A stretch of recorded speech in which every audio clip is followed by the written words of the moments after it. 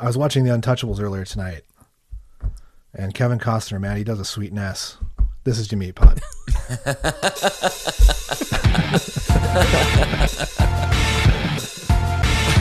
Oh, man, I love that. Well, that was a fun interview, man. Yeah, so that was Aaron Brungardt who did our pun this episode. He hit us and surprised us mid interview, so you'll hear that at the end of this episode. But we are going to get straight into it. This and next week are going to be my longest notes that I've ever note stocks that we've ever taken. So housekeeping. Have you housekeeping? I don't have any housekeeping. No.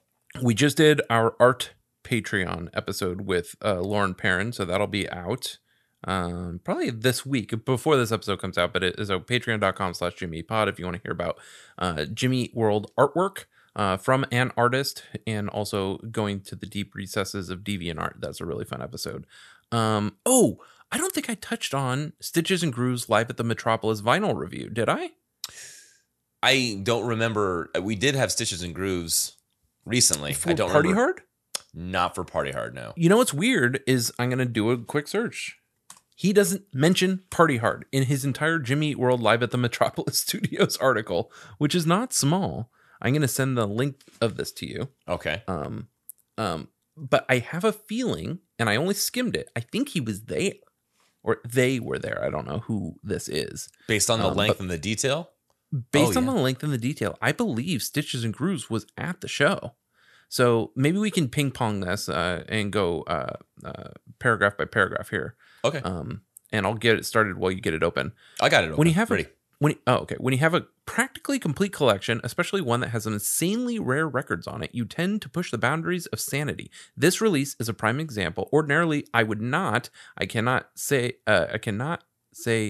say never anymore, unfortunately, spend this much on a record of this caliber. And by caliber, I mean 2-song 10-inch.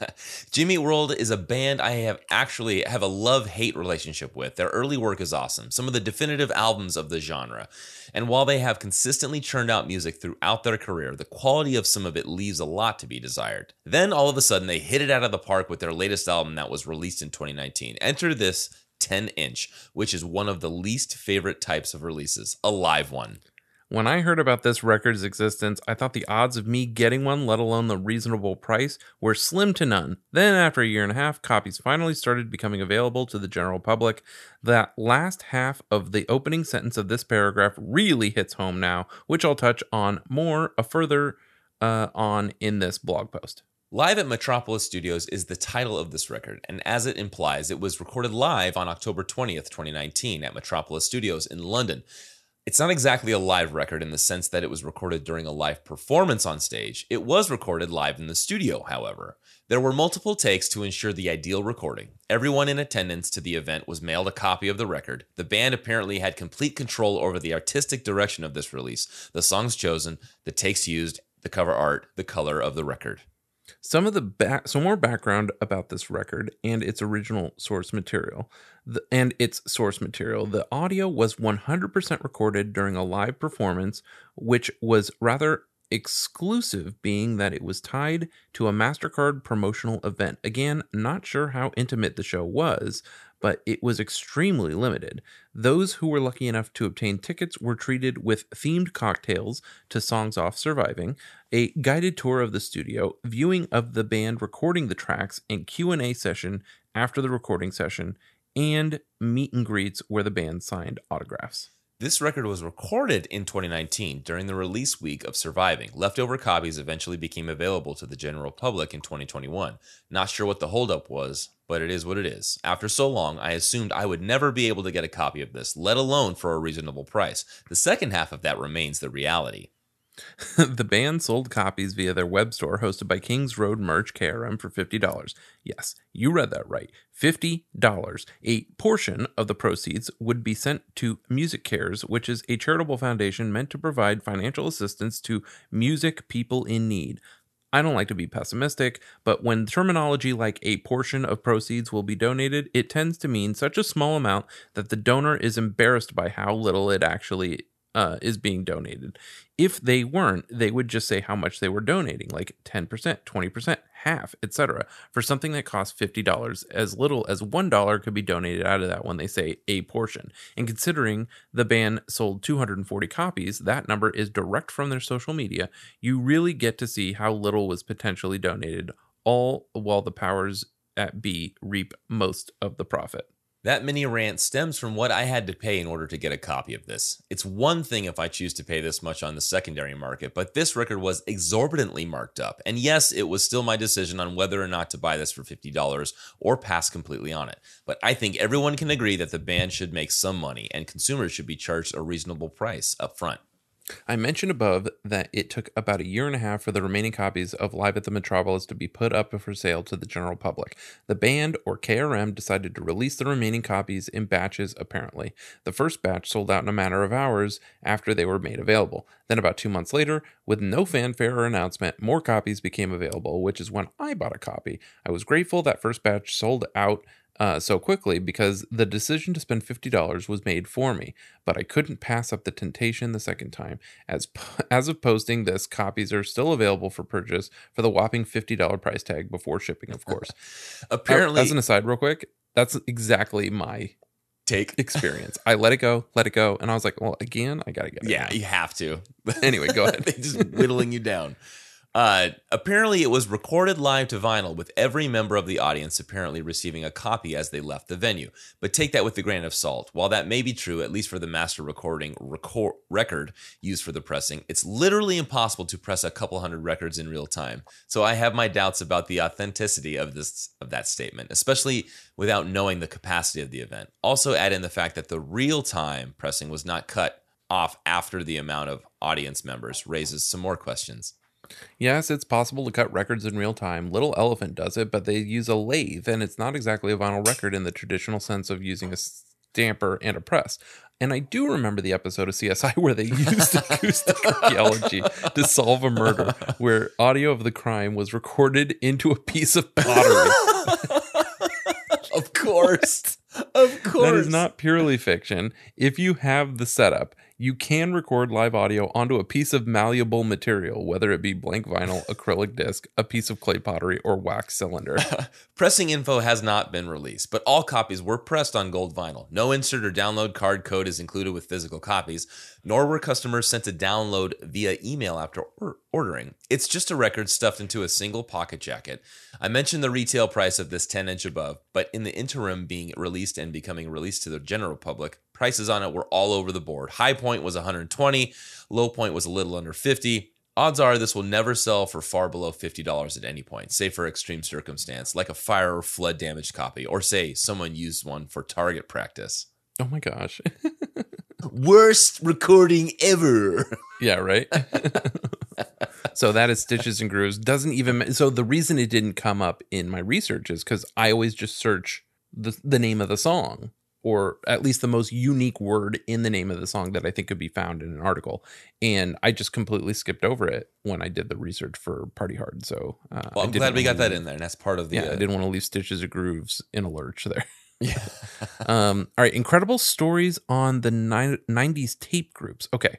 So you're familiar, 90s hardcore punk, emo, records, CDs, tapes, and zines. You gave me invite to this. Yeah. So February 10th, 2021, Luis Temocor Dominguez posts. And this is, I'm going to send you a link to this so you can follow along. It's a picture of the 1994 self-titled CD with a really cool story on it that kind of goes with a little bit what we were talking about with Aaron Brungardt in our interview with Mark Hoppus had he wasn't sure if it was a promo copy of Static Prevails or something. But anyway, this is a pretty cool story. The burnt copy was done by Jim Adkins himself one day that he invited me to his house, and they were listening to a demo version that they just recorded for new songs that later on became Bleed American. So technically, I got to listen to those songs before most of you, I got to hang out with Jim and the rest of the guys a few times in the summer of 2000 when I was on vacation. I used to live in my hometown in Mexico back then. They didn't have any copies of their first record left at all. Hence, he burnt a couple copies for me off his own copy, so that's Jim's handwriting on it. Funny thing is that about a year or so later, I found this brand new, still in shrink wrap CD at a local shitty record store in my hometown. I couldn't believe it, lol. So he's got a copy of the 1994 self-titled, but then the CDR from Jim with Jim's handwriting on it. That is so Jim's handwriting. I mean, it's yeah. It's so distinct. And I thought there's 18 comments here. I thought there was somebody in the know that had commented. Let me see. No, I guess not. I thought somebody had commented. Like, I see Eric Grubbs liked this. It. Yeah. I thought somebody had commented like, oh yeah, for sure. Like he remembers doing this or something like that, but maybe not. Oh, Matt Goodman says that's definitely Jim's handwriting. I'm going to share this post with him. And I guess a lot of people talk Jim's in this group, but he's not very active in the group. Maybe he'll see it. But anyway, I thought that was a really fun story. I found that while doing research for this episode. Sweetness. It was the same brand of CDRs that I had too. The Memorex. Yeah. Purple, right? Of course. Yeah, man. Yeah. Oh, dude, the Wayne Firehouse show. We have it. Yeah, we did. We got it. We acquired this. So we wanted to thank. We talked about this in the comments a little bit. Yeah, and thank you, Chris. Let me scroll. Where's all my emails? Do you remember the name? Was it Chris? Oh, it was Chris. It was a Chris. A Chris, yes. A Chris. Chris C. Here we go. Thank you. Yes, Chris C. Gob G-O-B Cross. Yeah, Chris was at the Wayne Firehouse show, right? Yeah. Let's see. I know the Wayne Firehouse show has a strange touchstone aspect attached to the band. They have referenced the show itself on many occasions, as did Andy Greenwald in his book. I was there with two friends, and it definitely didn't feel like a moment other than the fact that this band should not have been playing a firehouse. In hindsight, it was quite remarkable that they ended up there on this 9-band bill. As I am sure you probably know, their set was cut short due to the curfew in the township. Crazy time. Good luck with the podcast. Let me know if you need anything else. So rad. So we got that. And I'm sure we'll dig into it in a future episode at some point. But really cool that we finally got that.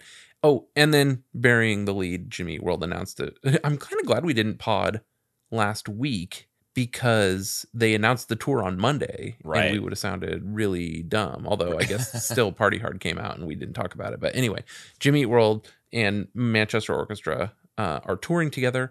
Unfortunately, Justin's still trying to figure out which show he's going to go to. He might even go with Jed over to Red Rocks, which I'm kind of jealous about. Who knows?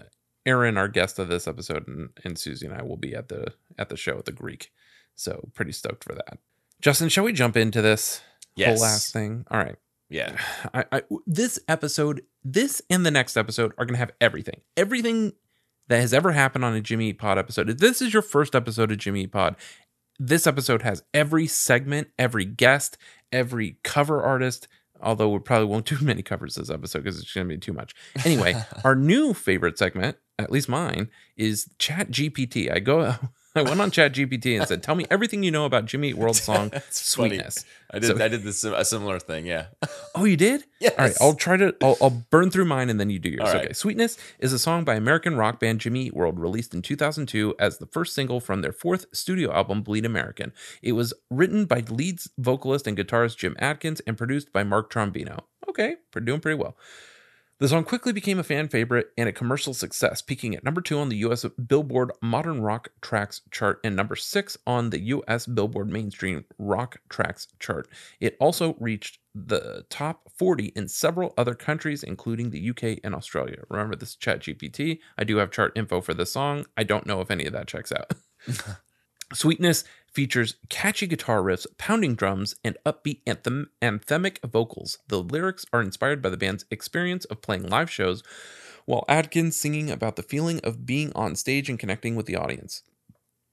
The song's video, directed by the Malloys, features the band performing the song in a high school gymnasium with various sports teams behind and cheerleaders dancing along. The video perfectly captures the song's energetic and joyful spirit. I'm not quite sure. That almost sounds like more like smells like Teen Spirit. Right? Did the Malloys direct the Sweetness video? I don't think so. That didn't sound right either. I bring up the Malloys later in our interview, actually.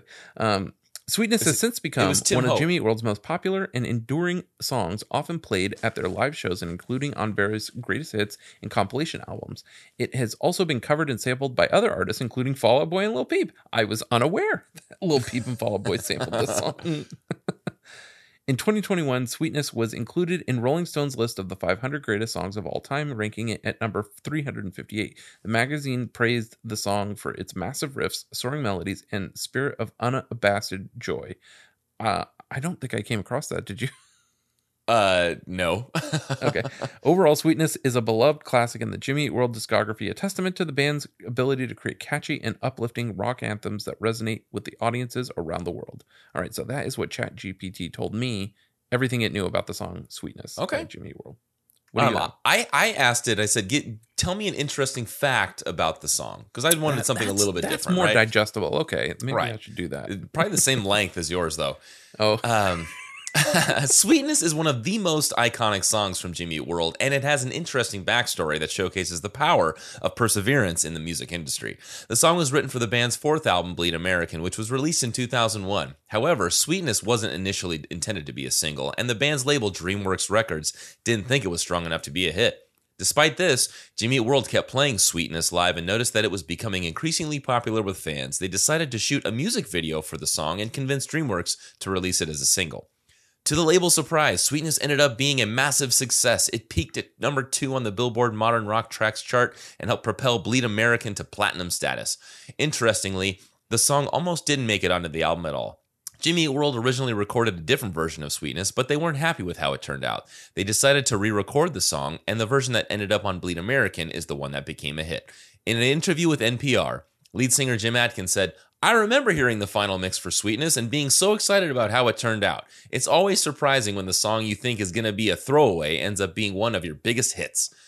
Overall, Sweetness is a great example of how perseverance, creativity, and a little bit of luck can help a song become a hit, even when the odds are stacked against it. I swear, like, the ChatGPT is confidently incorrect so well. It's so good at it. I looked for the NPR interview. There was no interview with NPR. There was a few other interviews. I couldn't find that quote at all. Yeah. Danny from Sadie Hawkins Pod recently was asking it about Christian ska, and it was just making shit up. And it was like, that's not true. And ChatGPT was like, oh, I'm sorry. You're right. I was like, ChatGPT is a pushover also. Yeah, like super right. confident, but also was like, all right, yeah, man, you're right. I'm wrong. Yeah. So good. Yes. All right. So the song is Sweetness on the album. It is on Bleed American, Believe in What You Want DVD, Jimmy Eat World The Videos DVD, Jimmy Eat World DVD EP, Chase the Slide Japanese Deluxe Edition, Jimmy Eat World Singles Compilation Japanese Edition, and it was the B-side to the Blister single. So, which is odd. I have a, let me actually open up that Discogs page. Blister with the B-side of Sweetness in 1999. So it must have been the demo. That's what it was. Also, I did want to point out that I opened 152 tabs of Discogs entries for this song. 26 comps that this song appears on. So on Bleed American. Oh, anything else? So Jed was able to check because it was on the singles compilation, the Japanese edition. I was like, was it the Bleed American version or was it the demo? It seemed odd that it would be the Bleed American version, but who knows? And he checked it's the demo version for sure. And so we'll listen to the demo a little bit. But he also included a picture of the lyric sheet. So we could also look at it. I wonder if the lyrics... Yeah, it's like, it does say string from your tether unwinds, but it has the number 1 before string. So it's like 1 string from your tether unwinds. We joked about it. It's like, did the English get translated into Japanese and back to English? But yeah, so we'll look at those lyrics against the other lyrics. Okay, track 5 of 11, release date 1999, according to the Blister single, but that's the not Blister, demo Clarity version. Wait. Correct. When Blister was released as a single, because Sweetness was recorded, we'll get into that. Right, okay. Was recorded after Sweetness was after Clarity was turned in, so they couldn't include it on Clarity, and they were like, "We'll include it on the next record for sure." They did push it out as the B-side to Blister. So 1999 was the first time people were gonna hear this song. Then July 24th, 2001, when Bleed American was released, and then it was released as a single June 3rd, 2002. Produced by Mark Trombino and Jimmy Eat World, recorded at Cherokee in LA and Hard Drive in North Hollywood, mixed at Ecstasy Recording Studio South in Los Angeles. Written by Jimmy Eat World. Singer is, I wrote him, I meant Jim. Featuring, okay, you got Rick on bass, Zach on drums, Tom on guitar, voice guitar, and I only saw one entry that said this, but it said body percussion. What do you think it meant, body percussion, Jim Adkins? That's what I would assume, yeah. Yeah. So yeah, I'm not sure. We'll have to listen for that. Because a lot of it said, voice, guitar, percussion, but a couple entries. Now remember, I opened 152 Discogs pages. Okay, then maybe, I don't know if they figure body percussion is the tambo, but in my Christian James hand, right, he definitely hear him, and the way that he's playing it, it's like a so could it be right against his hip, and that's body percussion. Could be, yeah. There you go. Label DreamWorks, and later Geffen and Interscope. Publishing. This I found interesting. I wrote, Do I Get a Pickle with That off of, it always is Do I Get a Pickle with That, but maybe it was originally. It is still a Turkey on Rye music song. So I find that odd. I wonder if that's that way from all Bleed American tracks or something. Yeah. I'm just not sure. I didn't do that level of research, but both this week and next week are Turkey on Rye songs. So I thought that was no pickles. No question about the pickles. No pickles.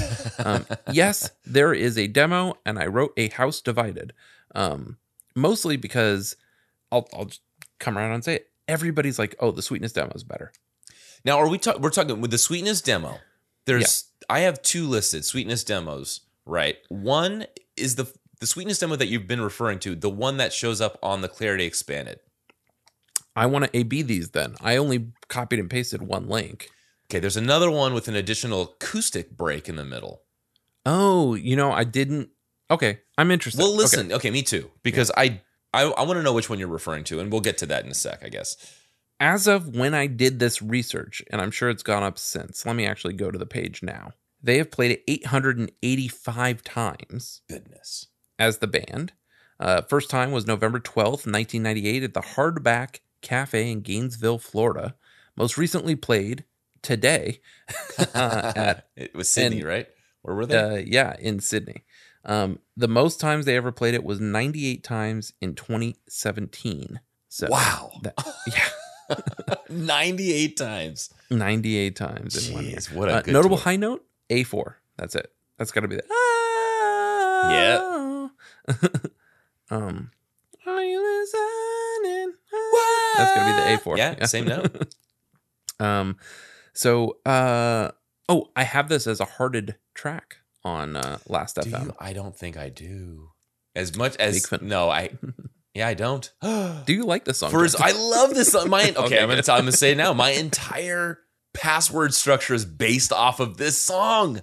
It's how many date. O's in the whoa. The world may never know. But this is the Jimmy World song that did that. That's funny. So I think we both talked about our password structures. Mine is based off an old Doom cheat code. Yeah, right? Yes. Yeah. So I'm surprised that I haven't hearted that one. Anyway, okay, so you got to heart it. Okay, so 669.7 thousand listeners have scrabbled this 4.7 million times, 71 of which are from me. Justin, how many do you have? 229. Nice, dude. And what are the Spotify numbers on this track look like? Oh my gosh, you know what? I should have had that up. That is 146 million. Holy shit. Yeah. I mean, granted, the middle is 664 million, but still, that's a lot. Yeah. I mean, if they get 2 cents a stream... Still, how much is that? Yeah, that's 2 cents a stream. Times what? Was that 14,000 just for that? 146 million. You doing math? That's still $2.9 million. With just 2 cents? Yeah. Jeezy Creets, man. Right? 146 plus 6 zeros. 2.9. Yeah. Times maybe 0.02. It's 0.02. Yeah, that's the number that comes out. 0.02 times 146 million. Yeah, $2.9 million. Jeez. Good. I don't do math. You gotta write a hit song, dude. Yeah. I mean, I'm probably being generous with 2 cents too. But if it were half that, what I mean? That's pretty good. That's a Wow. house. Yeah. That's terrific. Good for them. And that's just this song. All right. And I assume the middle has more streams than that. We'll get to that next week. Okay. All right. So the structure, the piano and the outro. I wrote this. I was pretty sure that I had seen this on on the Facebook group, but nobody fessed up to it. But this Mr. Bean gif of him playing the piano, looking bored as shit, being the person playing the piano in the outro, like when you're the piano player at the Jimmy Eat World show and you're playing Sweetness, like it's just that one. What is that chord? Like it's an F major key, the song. So maybe it's an F. Yeah. It could be. Yeah. But anyway, there's all that. Okay. Before we get into too much of the structure, do you want to do your Christian James Hand stuff now? Because that's sort of all about the structure of this of the sure. Song. I've got so this is November 23rd, 2021. Yeah, so he did Tuesday Tuesday. That's what he called That's right. it. Right. So and here's what he said on Twitter. So we'll do it again tonight and then wrap the whole thing up in a nice sweet bow, right? 6 p.m. Pacific time. Zach Lind, he added Jim Adkins music, who I think is the other Jim Adkins, and then Ricky Burge. Perhaps we'll see you there too. Let's do this. Oh no, Jim Adkins music is Jim. Okay. Okay, good. It's not. They always call me James Adkins. Yeah. Anyway, go ahead. They think I'm him.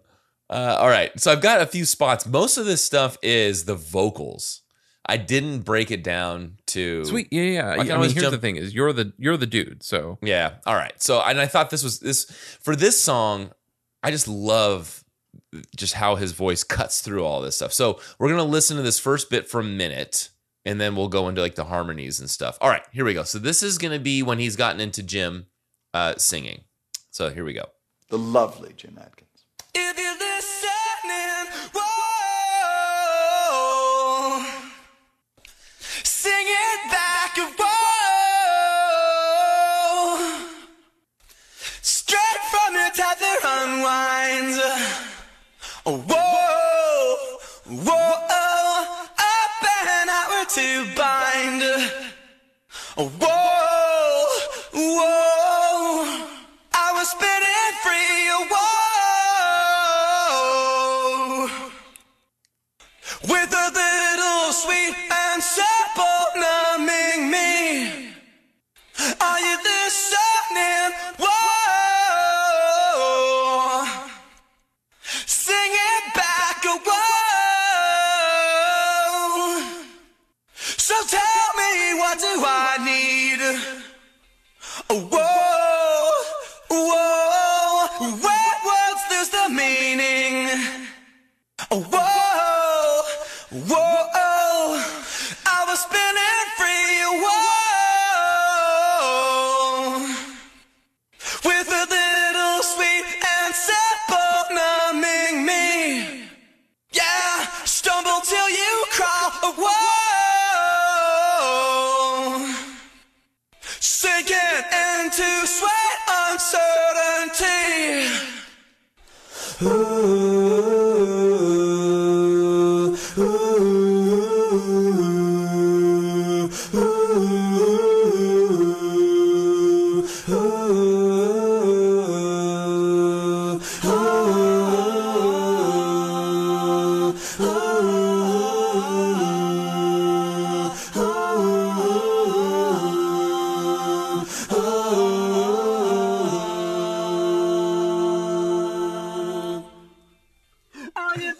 Oh, man.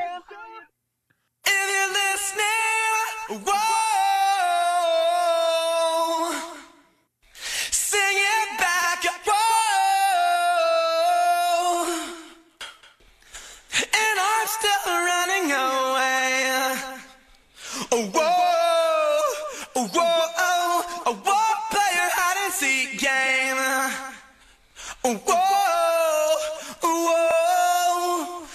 Spinning free, whoa, with a little sweet and simple numbing me. Would a dizzy dance, whoa,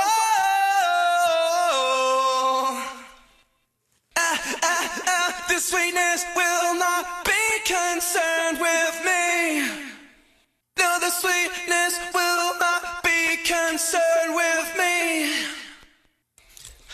No, the sweetness will not be concerned with me. It's a You could just the vibrato in his voice. My goodness, David. And there's some great breaks in there that don't get edited out. You can hear a little bit of the bleed. You can hear every punch in, which is awesome. Yeah, And right? I think it's not punch ins as much as they're cutting out the bleed from the headphones a little bit. But so good. Yes. Masterful. So there was that. There's a couple more harmonies that I wanted to go through that I love the harmonies. I had marked 3 spots, and we just listened through all 3 of those. So there's a few more that I wanted to touch on. So 5158. Let's go to that real quick. Here we go. This is the other harmonies that I loved.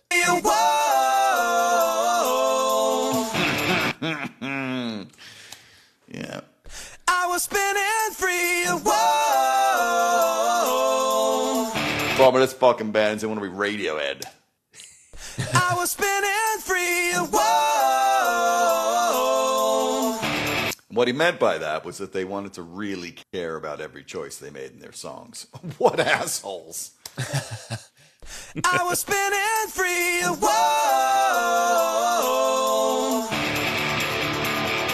With a little sweet and simple numbing me. Oh, Yeah, man. domino harmonies is the way to describe what's up Planet 12. Yeah, this bit. With a little sweet and simple numbing me.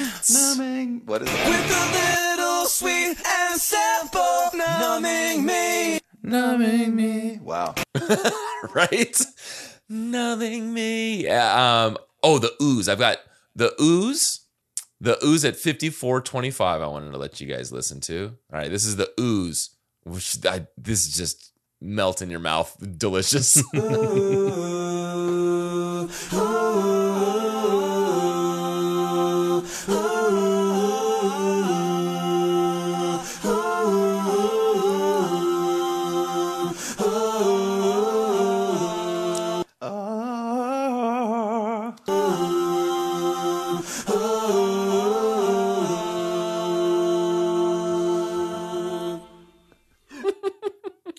Oh my God.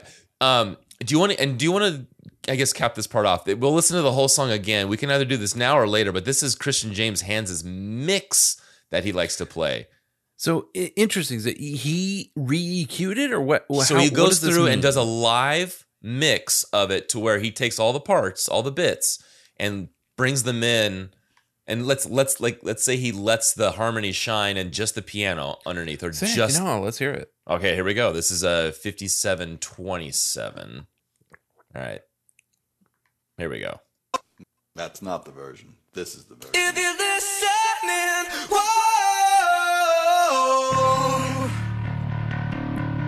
Yeah. sing it back,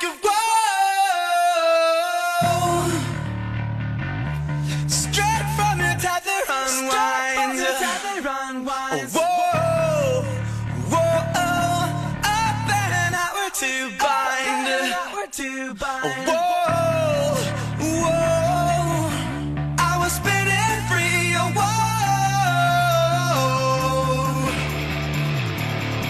With a little sweet and simple numbing me. Are you listening?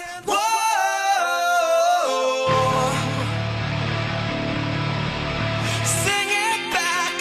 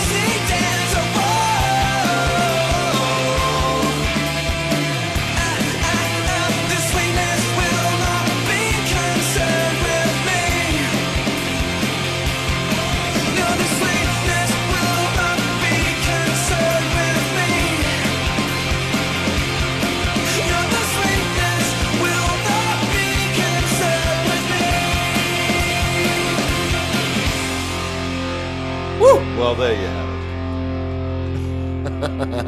it. So good. What were the comments like? People just losing their shits. You know what? Sweetness.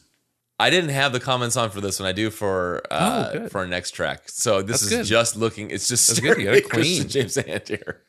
Nice. But yes, most of the time when he has that the CJX or CJH remix, it's people are going crazy, going, I love this song so much. So there you have it. That was his the latter half of the breakdown. The first half is good too. So both the demo and the album version are an F major key 7B Camelot. The demo and the album version are both 135 BPM. The demo is 339 and the album is 340. I guess I could have A-B'd them a little bit, but I think sonically they're just so different. It wouldn't have made sense. They weren't complete. Right. It wasn't a new mix like we've seen them do in the past. It was new instrumentation altogether. But right. Anyway, the other thing that I sent you were the tabs that Billy Eat World had done. Although this says transcribed by TQ Self at Delapro.com. But it says transcribed by Bill Martin, Billy Eat World.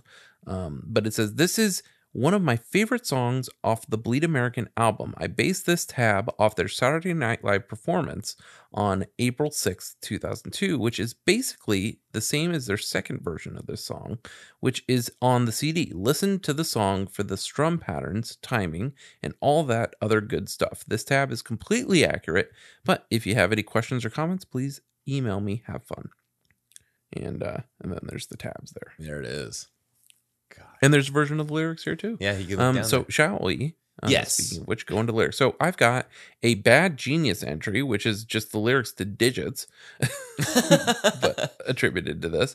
I've got the demo lyrics, which was created by OZ9090 3 years ago, included on reissues of the album from 2007 and on. Though an outtake from Clarity, it was later re-recorded and released as the third single from Bleed American. This song was met with overwhelmingly positive reception from critics and audiences alike. So the demo lyrics are there. There's the Jimmy Eat World online lyrics where they say, okay, I'm almost positive these are the correct lyrics to Sweetness. It's found on the Japanese version of singles, which also included the lyrics. There are 3 bonus tracks on it. Why do they get more? Sad face. Then there's the official entry on Genius, and the deluxe liner notes is which I will go up against. I assume you're on Genius. I am, yes. Sweet. So correct me if I'm wrong on any of these things here. Sure, yeah. All right. This is Sweetness by Jimmy Eat World. Are you going to do any of the annotations too? So I wanted, you know what, if you wanted me to bring them up, I don't agree with the majority of them. I love that though. I love too literal. I love seeing what people think. Yes, I just and they're saying it so matter of factly too. This is what he's discussing right now. No, I don't believe so. I think he's left a lot more to the imagination. Sure, yeah. Than they lead. Okay, so yes, I will after I'll read mine first, and then I'll go back over to that annotation. Okay. Sweet. So if you're listening, whoa. Yeah, sing it back. I think he's calling out to all the people who have been in the shoes of those who he's about to describe. If you hear what I'm saying, let me know. If you're out there and you've been in this situation, sing it back. Let me know. And I will say, liner notes, no woes. Right, yeah. Yeah. String from your tether unwinds. Whoa. Up and outward to bind. Whoa.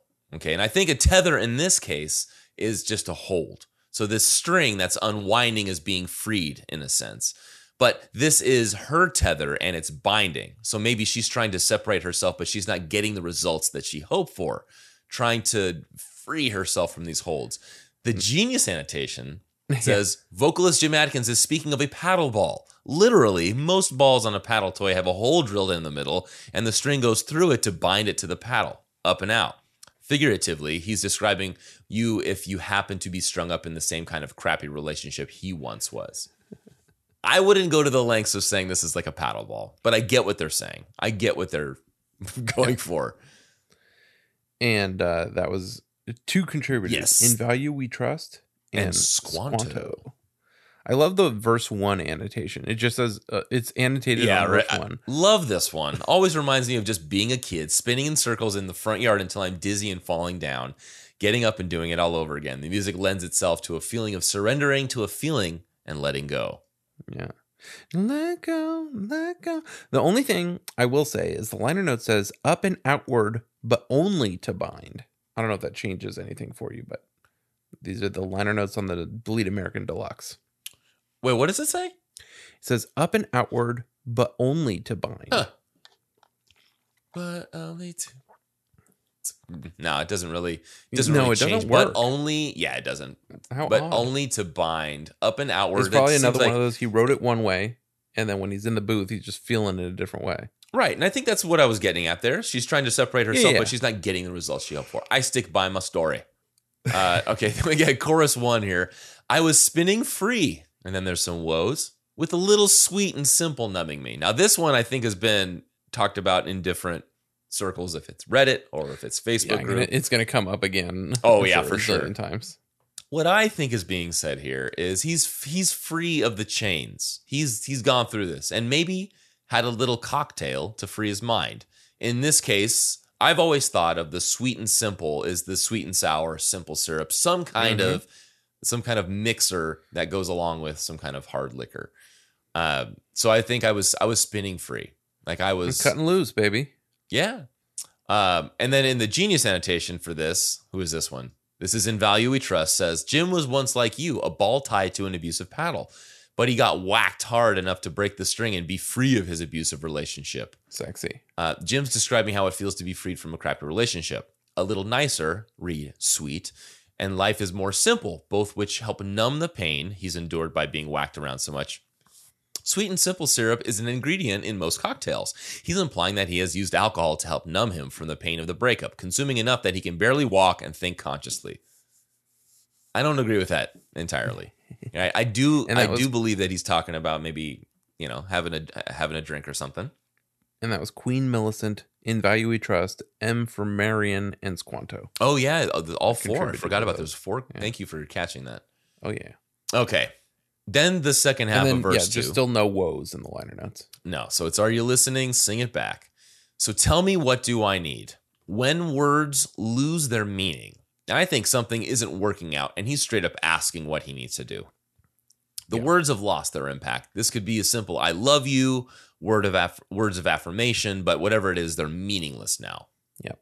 And in the liner notes, when the words lose their meaning, it's just too many syllables. Yeah. When the words, yeah, it does. It doesn't flow.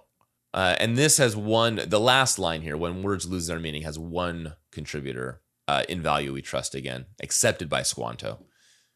Jim wants to know from his ex-girlfriend what happens when words like I love you and I'm sorry no longer have any meaning. The answer is sweetness, being free and single once again.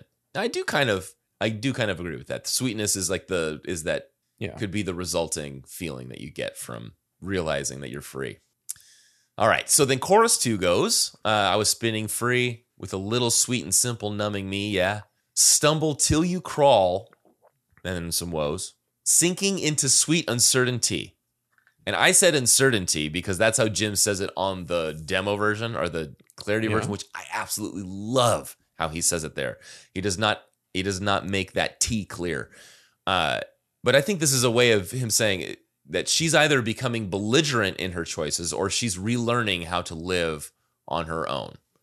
Right? Stumble till you crawl. You got to get up, and either she is imbibed too much and cannot stand up, or she's just got to relearn how to be free or find a way to be free. Now, was there anything here? Oh yeah, this was an extension of that sweet and simple syrup comment there. Okay, I don't think there's one more unique one on Genius. So then we go down to verse 3, and Jim sings uniquely here. And I'm still running away. Whoa. Won't play your hide and seek game. Whoa. And I think he's just done with games in general. No more back and forth hide and seek games that they've played before. I'm just over it. I don't think he's still running away. He's always sort of, it's like with someone that's in, like not in remission, but when they're trying to abstain from something and they're always constantly running away from it. I think that's what he's realizing, that he's constantly running away from these things that are pressuring him into making choices that he doesn't want to make. And is it this one? Oh yeah. Won't play your hide and seek game. This was In Value We Trust with an absolutely cute GIF and some text that accompanies it. No more games, no more drama. And it's a cat that's getting spooked. Looks like the baby cat by its mama in a storm drain. Calico, spotted one. Very cute. Adorable. Thank you, In Value We Trust. I love that you can put GIFs in the comments. I know, right? Yeah. You got to really sell it, man. When you can't say it, you just got to show it. And this was 10 years ago. How did they make a GIF comment 10 years ago? I'm impressed. Yeah. Okay. And then this line, there's I think it's February Stars from Foo Fighters. There's a line that Dave says where I hear in my head like a completing lyric that he doesn't say in the song. Never has, but in my head it completes it. This is one of those lines that I complete in my head whenever I hear it. So whenever I hear "What a Dizzy Dance," I hear in my head "Such a Sweet Romance" immediately after. I've always completed it, and he's never said it, but I've always wanted him to say, "What a dizzy dance, what a sweet romance, and the sweetness will not be concerned with me." Never happens, but it's one of those things that I always hear whenever I hear sweetness. But what Jim is really saying is, "What a dizzy dance, whoa," and then, "and the sweetness will not be concerned with me." And this is the mention of the track title here in its entirety. Looking at it from the outside, he realizes that it's just dizzying what they're putting themselves through. The potential joy, either of their relationship or what he's drinking, doesn't affect him or mean anything to him. He just wants to be happy, and this was something that was never meant to be. So either he has isolated himself and is just telling this other person, like, you got to free yourself, or they were in a relationship and now he is free of them, that other person, and he is on his way, and Godspeed to her and whatever choices she wants to make. Now, let me see. Is there any... Oh, there is a unique contribution here from M for Marion, or M for Marlon. In Value We Trust, Reina Numb, and Squanto. At this point, the protagonist is clearly under the effects of alcohol, not being able to control themselves and not giving a care in the world about why they wanted to drink in the first place. The repeated affirmation of the final line means they are totally fine with that. But what I think is happening here is just like the people have separated, they're out, and he's found joy and happiness in that decision that's had to be made, and that's where we are. It's a beautiful breakup song. Now I feel like I just skimmed the demo lyrics, and I feel like there was like a big deal about the "string from your tether unwinds" line. And I feel like Mark Hoppus mentioned it too, but this says "string from your tether unwinds" on the demo lyrics. Mm-hmm. We'll have to listen to it, and I guess now that we've done the lyrics, shall we jump into the demo? And let's listen to what the hell ever one I have is. Okay. And this is longer demo, so maybe this is the one with the one with the acoustic. It's got to be. Let's listen to that one. So let's listen to this. I wonder if this is, what's the runtime on this? 4 minutes and 6 seconds. 4:23. Interesting. Okay. So let me see how long the one is on my, like, in my iTunes library. That's what I'm sort of interested in. All right, Sweetness demo 3:39 versus 4:23. Let me look at Clarity Expanded. So the one I'm usually listening to is the one in my iTunes library, which is considerably shorter. 4:23. I mean, it's almost a whole minute shorter. So yeah, the Sweetness on Clarity Expanded is 3:38. You're saying yours is... Mine's 3:39 in my Apple Music, so that's the one. That's the one. And then there's this a longer demo is the one that's in our Google Drive. So let's go ahead and listen to this. All right. I've dialed the volume down so we can take a listen. Are you listening? Yeah, this is before Clarity. Sing it back. String from your tether run wide. String from your tether run wide. Open upward to find. Open upward to find. I was spinning free and whoa. He does do that pause. I was spinning instead of I was spinning free. That was one of the things I mentioned. This does sound different than the one I have in my Apple Music. Yeah, so this one sounds even less clean. Yeah. With a little sweet and simple melody. Are you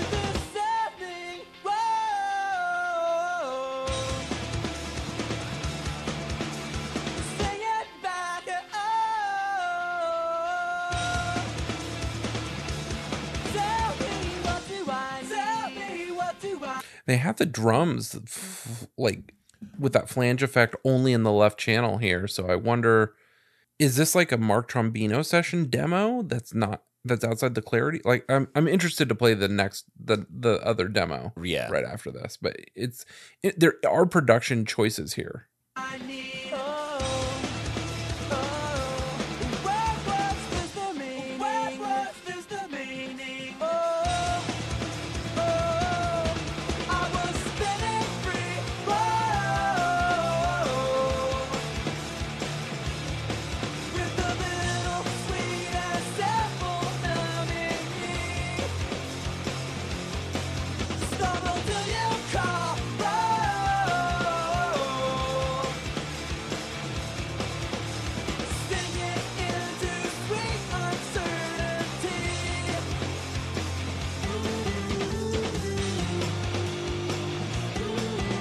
You hear the acoustic backing up the background vocals there. Yeah.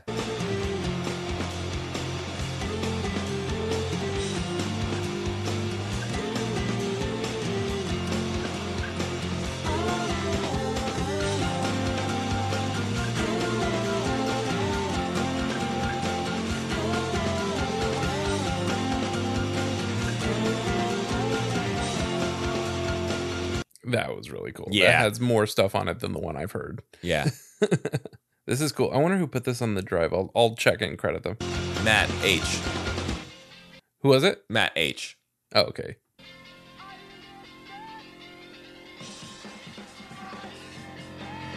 Can we talk about that Queen reverse piano? It's so good, dude. It is, it's man. So good. I'm so glad. Like, I mean, obviously they knew they wanted to do it. It's here on this demo. But it's Queen, right? Like, is there another band that sound is associated with? Like that's a huge Queen nod, right? Oh yeah, I'd say as far as like an early sound that use that, yeah. Yeah.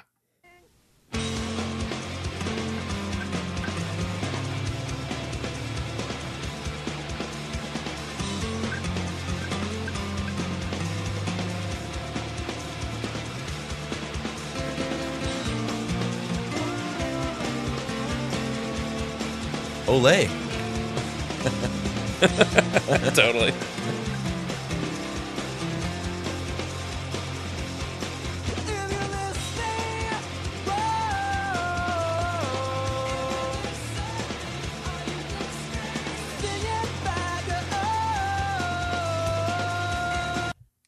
What happened?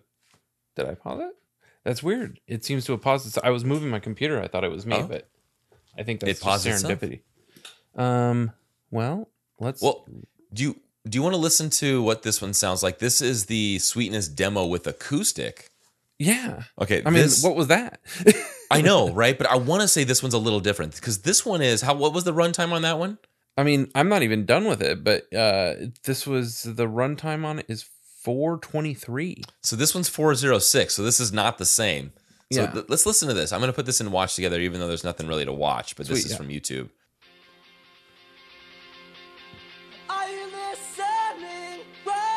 It sounds like the same thing. Yeah.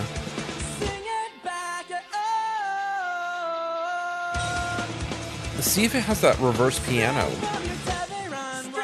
Yeah, I can hear it. Oh, it does have that left channel. Yeah, let's listen to the acoustic part then. Yeah, it sounds like the same thing. Yeah, let's see what happens after this. Yeah? Yeah. So I wonder why yours is 20 seconds longer.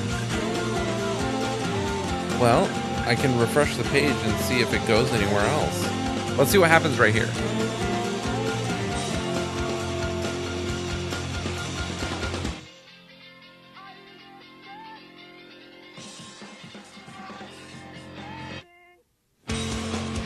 Yeah, no, it's the same thing, right?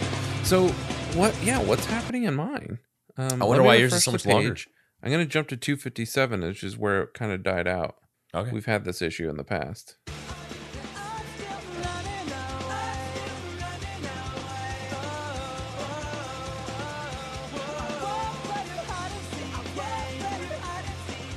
I mean, there's a long outro, I guess.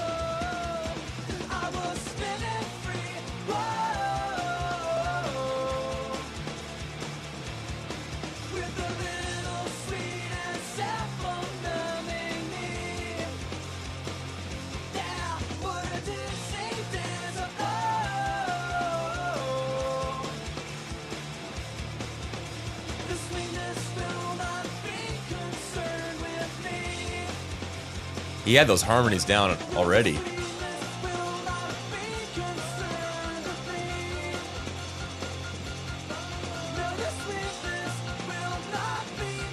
So theoretically, the song is going to end now. So now what? What for the next 20 seconds? Yeah. So that's 406 right there. So that's, I want to see where It's this just one ringing ends. out.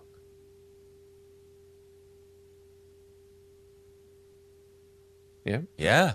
All right, and then this one's just cut out. I want to see if this fades or what, real quick. Yeah. It must just cut off. Like they must have just decided. Yep, that was it. They Yeah. just decided to cut Now it off. I'm interested in what's happening in my 339. I don't think it has that second extended bridge. Let me listen to this a little bit on my Apple Music. Are you listening? This sounds way more produced. Yeah, it does. The drums, So I'm going to jump especially. to the bridge. So you hear the acoustic is also backing up the vocals a little bit, but I think it goes right back into the song like normal here. It does, right.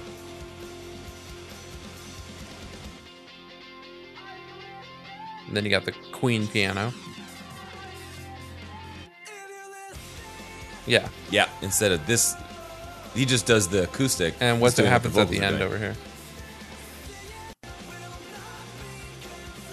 Oh, So this man. is the bonus track version, the Clarity bonus track. Right. version.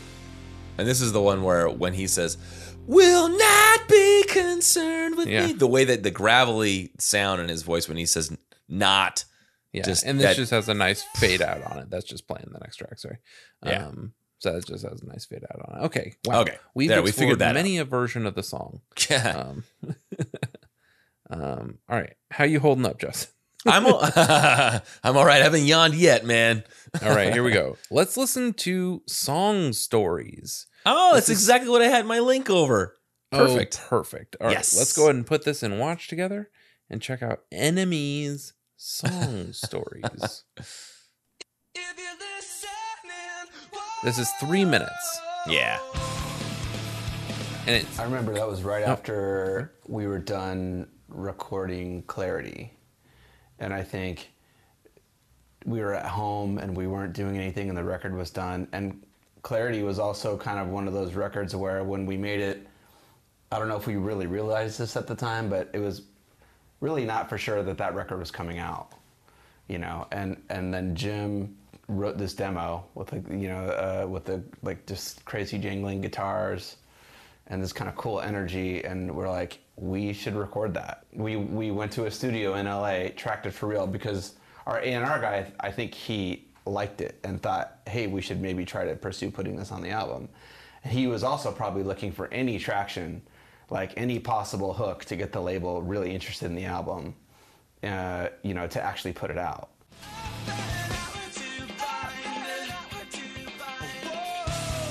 The powers that be at the label heard it. They're like, no, let's not put it on the album. And I think for them, it was like, well, this album's not coming out anyway, so like, let's cost Oh, more money. It's just gonna cost more money, Why? So, and the funny thing about that is that like our A&R guy, kind of just on the sly, just sent Lucky Denver Mint to K-Rock in LA, and with no plan, no release date, just say, hey, here's a single, and just sort of out of the blue, they added it. So you have like the largest radio station in the country adding our song, and there's no release date, no plan, and the label is probably thinking, yeah, this is probably not coming out. Well, then once that happened, it sort of forced them, oh, well, we need a release date. And so it was kind of like, I think Sweetness kind of got lost in the shuffle because I don't think they were really anticipating the album coming out anyway. And then, but in the end, we ended up just re-recording it and putting it on Bleed American, and it did really well, so. that's Craig Aronson that did that. Yeah. Craig. It was all green screen work, and so it was The music video. it was all inside the director's head, and so we're in this sound stage in LA, and just big green screen, and okay, imagine you're in this environment. You're driving the van. Okay, now you're driving a van. Okay, but it was just like a This is- steering wheel on a stick. It was like, okay, we're in the van. Yeah. it was a lot of fun, and we had to totally trust what. Yeah, I mean, like all Tim's reel looks like that, so we knew what we were gonna get. It was like, cool, man. And now you're gonna be doing this. All right, we trust you.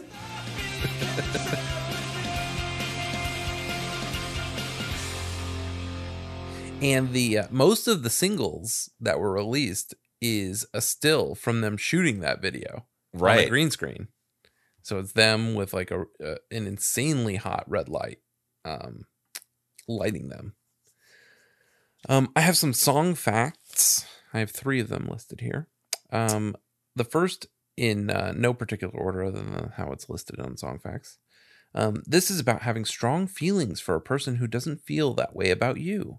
When you are near that person, you get a special sweet feeling. The sweetness will not be concerned with me is saying that the person doesn't feel the same way, says Song Facts. The next, now why did I link directly to it? There must be a reason. Oh, wow, this is a lot of stuff. Okay, they did Carl Weiser did like an entire chat with Jim Adkins. So let's go and search this article. Okay. In the song Sweetness, Jim sings about a relationship that isn't on equal footing. The line "string from your tether unwinds" I always heard as a reference to the game of tetherball, where one player keeps the ball just out of reach of the other, just in such as in matters of love, kind of like the last scene in Napoleon Dynamite. So Song Facts asks, is that a tetherball metaphor I hear in Sweetness? Adkins says, no, it's like a tether as in an emotional connection that you can't break free from. And Song Facts says, what was going on that led you to write that? And Jim says, it's been a while since anyone asked me about this. It's just about feeling unfulfilled and where you're looking for relationship validation. It's a scene that I come back to a lot. You know, if that's where you're hoping and wishing to get your sense of happiness and self-worth, you're going to be searching forever. And Song Fact says that ties into a lot of what you were writing on Integrity Blues. It all kinds of connects. So that is the little bit that. So Jim is talking during the Integrity Blues tour cycle about Sweetness, and he's like, "What?" Just like us asking him about weird EPs in 1994 and the artwork for them. So, what? And then the last song fact I have, there are 2 versions of the song. Here we go. One in which the lyric is strap from your tether unwinds. The other is string from your tether unwinds. However, the lyric is officially documented as strap, but it's not officially documented. No, it's not. And I'm wondering if we that's just went through the liner notes and read it. Let me look at Jimmy Eat World Online. Let me look at the Japanese lyrics. What the fuck did that say? Go ahead and look at those. And this is one thing that musicians are told from usually producers or something that they develop. But in order to avoid the really piercing, the ease and stuff, they're taught to say, like in this case, you could even hear Jim when you were listening to just the vocals only, was sweetness. He almost says sweetness, because he doesn't want it to sound so piercing and nasally. Sweetness.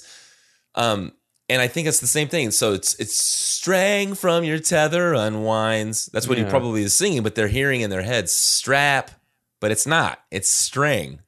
He's just saying it properly so it doesn't cut through the mix.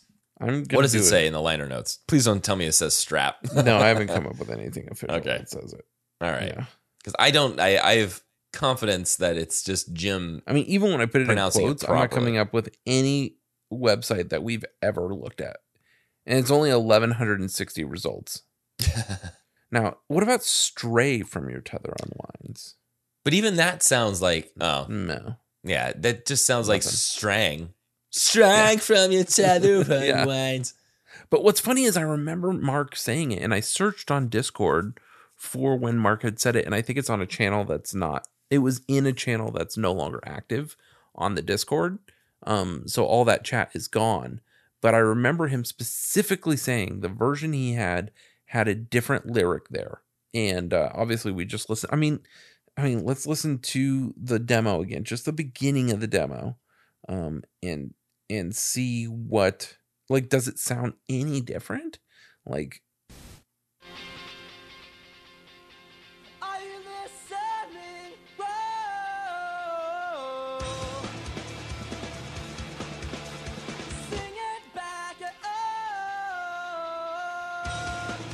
Okay, here we go. Everybody listen.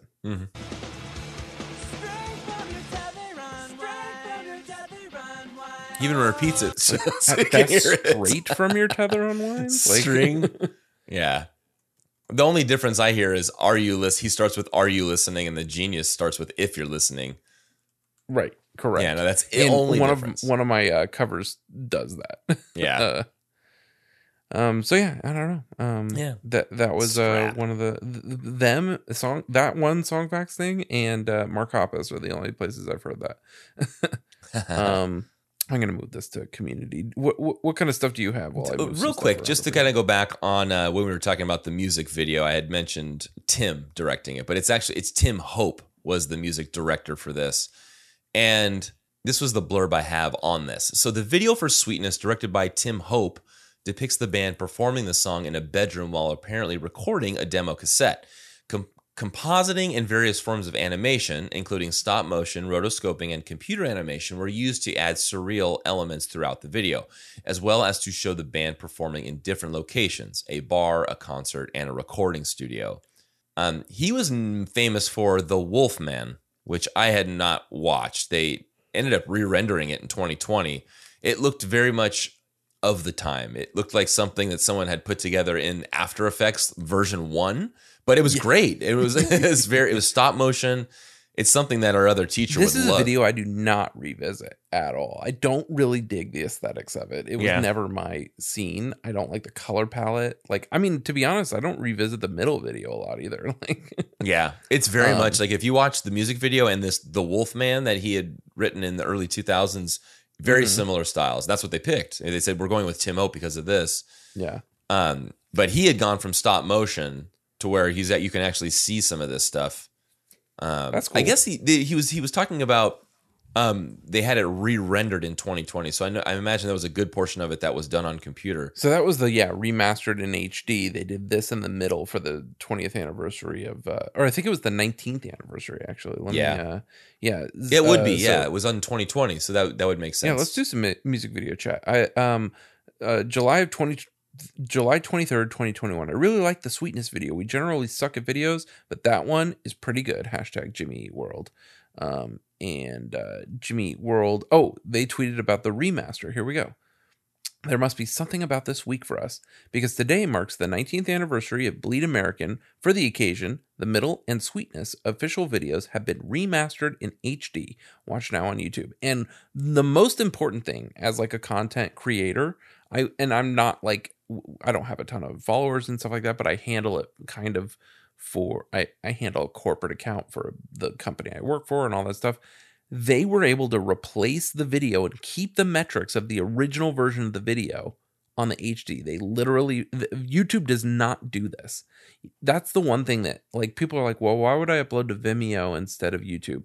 2 reasons. You can replace a video without losing metrics, and you can password protect on Vimeo. Other than that, YouTube could bury Vimeo by adding those two features.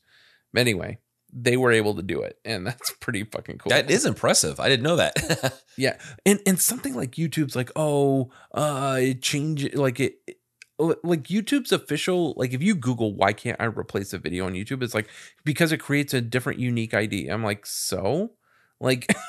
What? Right. That's Just know that there's, keep record of it, but just know that, I don't know. Sounds like someone doesn't want to do work. So yeah.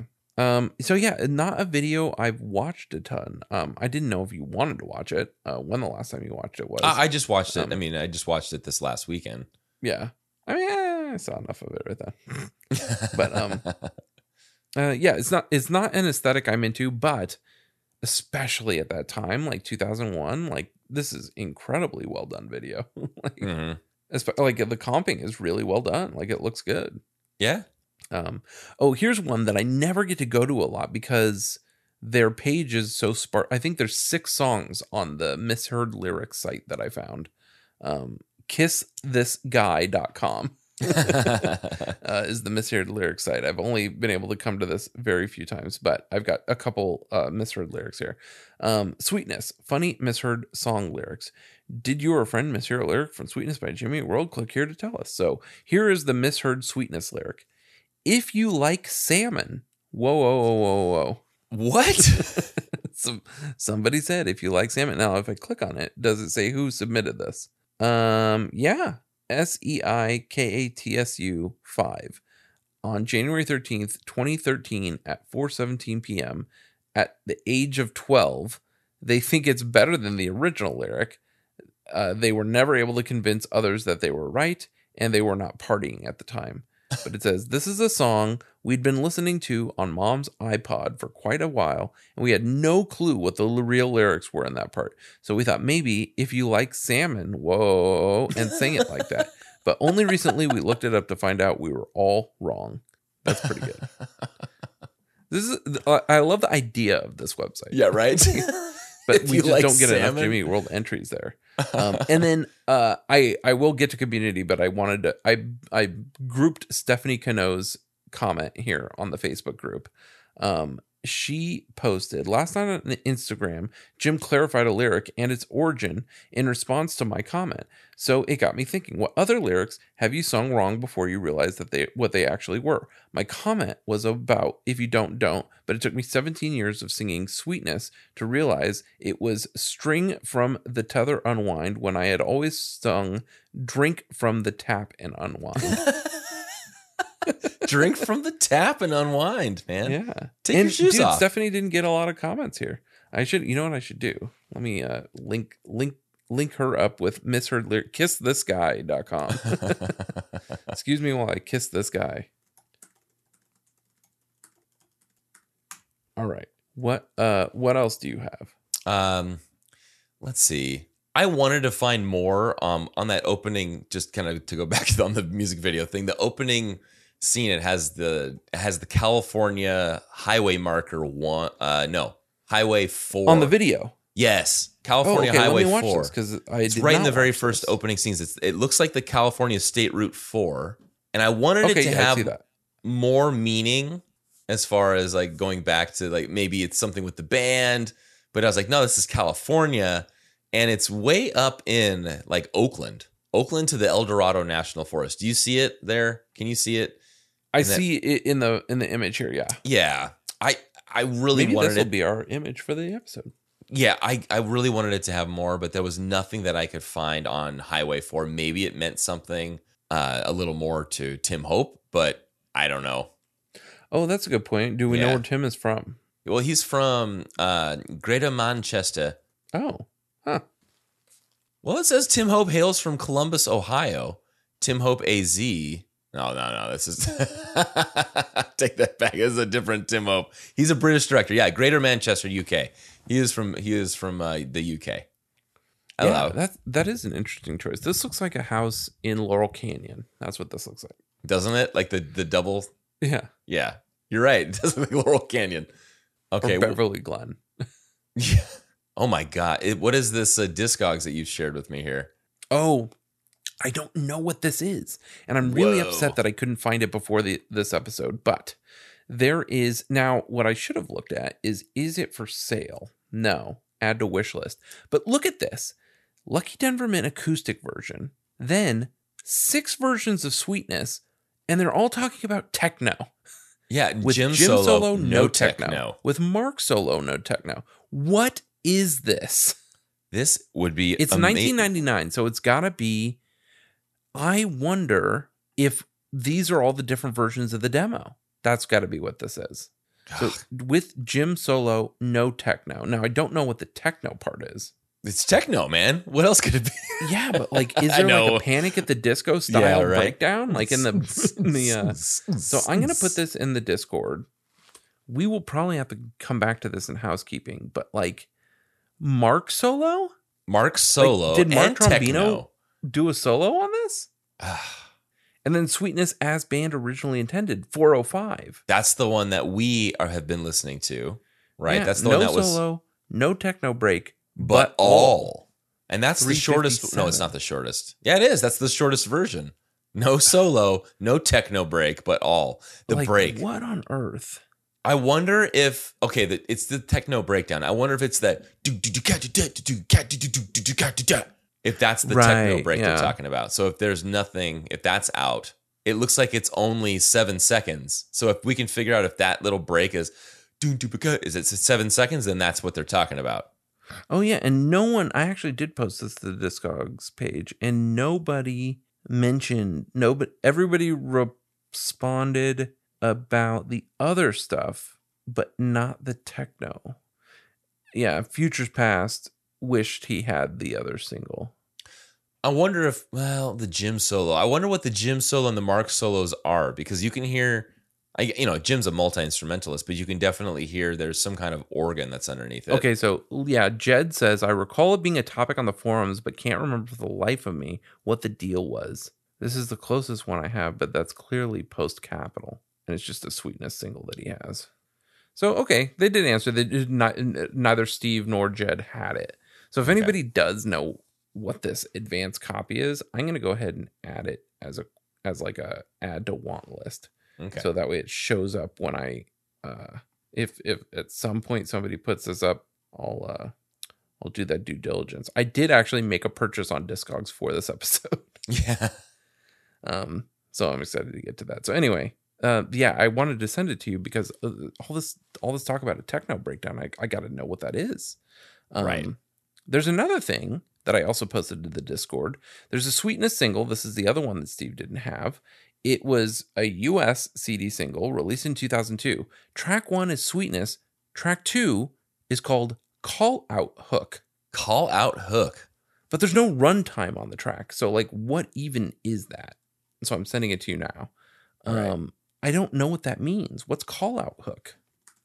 I'll bet if I search Call Out Hook Jimmy Eat World, that Discogs page is the first thing that comes up. They all go back to the Discogs page. Call Out Hook. Is it another version of Sweetness, like where he just says, yeah? Yeah. So here's an EIL.com post. Let's Check see. this out. Yeah? The call-out hook is a dying art. Formerly, they accompanied every single so that the radio station could attach an artist's introduction to the dingle in some form. It was like primitive sampling or voice tracking. This led to them being called drop-ins. Today, this sale of airtime is so sacred that call-out hooks rarely appear outside of the time buys. So what does it sound like? Like, hey, we're Jimmy Eat World, and this is our song Sweetness? Or is it a voiceover, like a radio DJ saying, this is Jimmy Eat World with Sweetness? Oh, man, I wish they have this on the site. This is 10watts.blogspot.com. They have a flash thing on here that's not working, but it has an example. It says, for people outside of radio, these are never heard in their raw form. I recently picked up a promo 45 for Chris Christian. It's absolutely terrible, but the B-side of the 45 is all drop-in. So here it is in its entirety, the raw audio we in the air staff used to start with. So it must be something that they flow on top of, like a ramp up or a vamp or something. Interesting. But it's Here's just Gorilla's Clint Eastwood Call Out Hook. Okay. Take a listen to this. I'm going to put this and watch together, actually. We're gorillas. Yeah.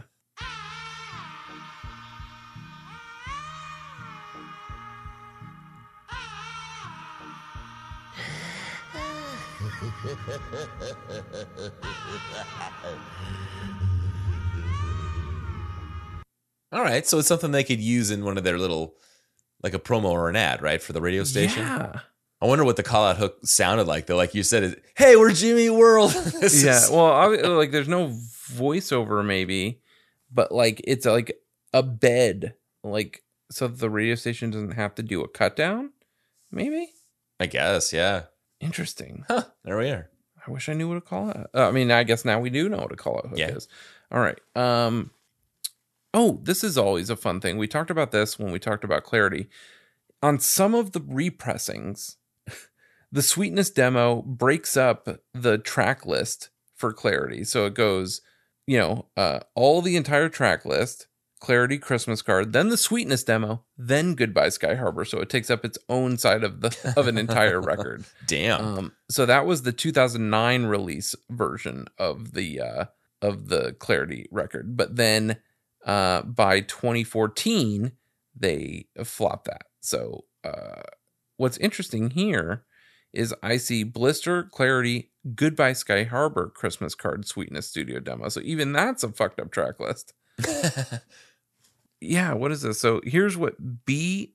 Diker says. January 31st, 2015. An excellent treatment for a modern classic.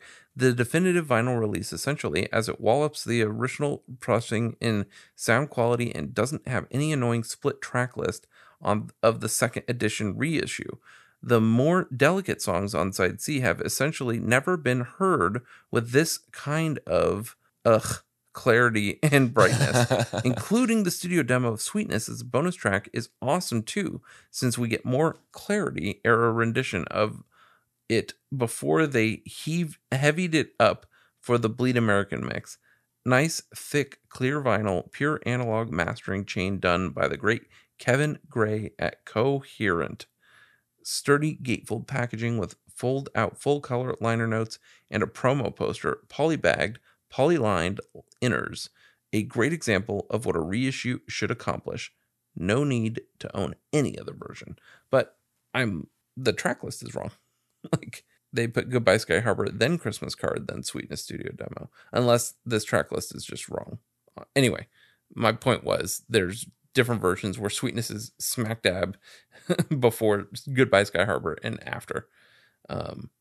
Anything else you got? I got a couple. I mean, I have a grip of stuff, but I figured we would ping pong. You know, I was looking. There's a couple of mentions in articles that like Forbes and stuff that I just ended up taking out because it was just mentions of it because it's such an iconic song. So there are, as far as like articles go or mentions of this song outside of those like promotional instances, I've got about 3 or 4 things to go through. So I don't know if you want to let me come in every couple of times, but this is where I'm ready to get into the article. Let's do one, and then I'll hit a bunch of things before I get to tweets. Then I'll do a bunch of tweets. And I'll do some more. And okay, because I have a few articles as well. Maybe we've got a couple of the same. Okay, this one is on from BET for the win. No, where am I? USA Today Sports. The Florida Panthers were thoroughly roasted by Jimmy Eat World as the team looks for a new goal song. It's always wild to hear when these songs are used in in professional sports. A lot of my Zach Lynn tweets are about the Panthers. So this is from Robert Zeglinski, June 17th, 2022. So just last year. For years, the Florida Panthers have used Sweetness, a song from the mid-90s teenage angst band Jimmy Eat World, as a celebratory track for each of their goals. During the 21-22 season, opponents heard Sweetness played 340 times as Florida, owners of the NHL's best record, also led the league in scoring. But for as much as Jimmy Eat World might hold a special place in the heart of every millennial trying to find themselves in this crazy little world of ours, it's admittedly a little melodramatic for a moment that's supposed to be celebratory. As a result, the Panthers, fresh off a second-round sweep at the hands of the in-state rival Lightning, are in the midst of a search for a new goal song heading into next year. And when some Panthers fans tried to organize a petition to keep Sweetness as the de facto theme for their beloved hockey squad, it got the band's attention. Right? So this is probably, you have one of the tweets you have. In the funniest, most savage way, and this is what Jimmy Eat World says, I guess you have to read tweets backwards, right? The most inset is what they're replying to, correct? Yes. So Dead Rat says, almost at triple digits, Sweetness by Jimmy Eat World has become an unmistakable piece of the Florida Panthers culture. Sign, share now to save Sweetness. They have the hashtag Save Sweetness and keep the Florida Panthers goal song intact. In their change.org petition there. And then Jimmy Eat World replies with, if you're scoring the most goals of any team in the NHL and you don't win the cup, maybe the problem isn't your goal song. But hey, if it's not broke, feel free to fix it. That's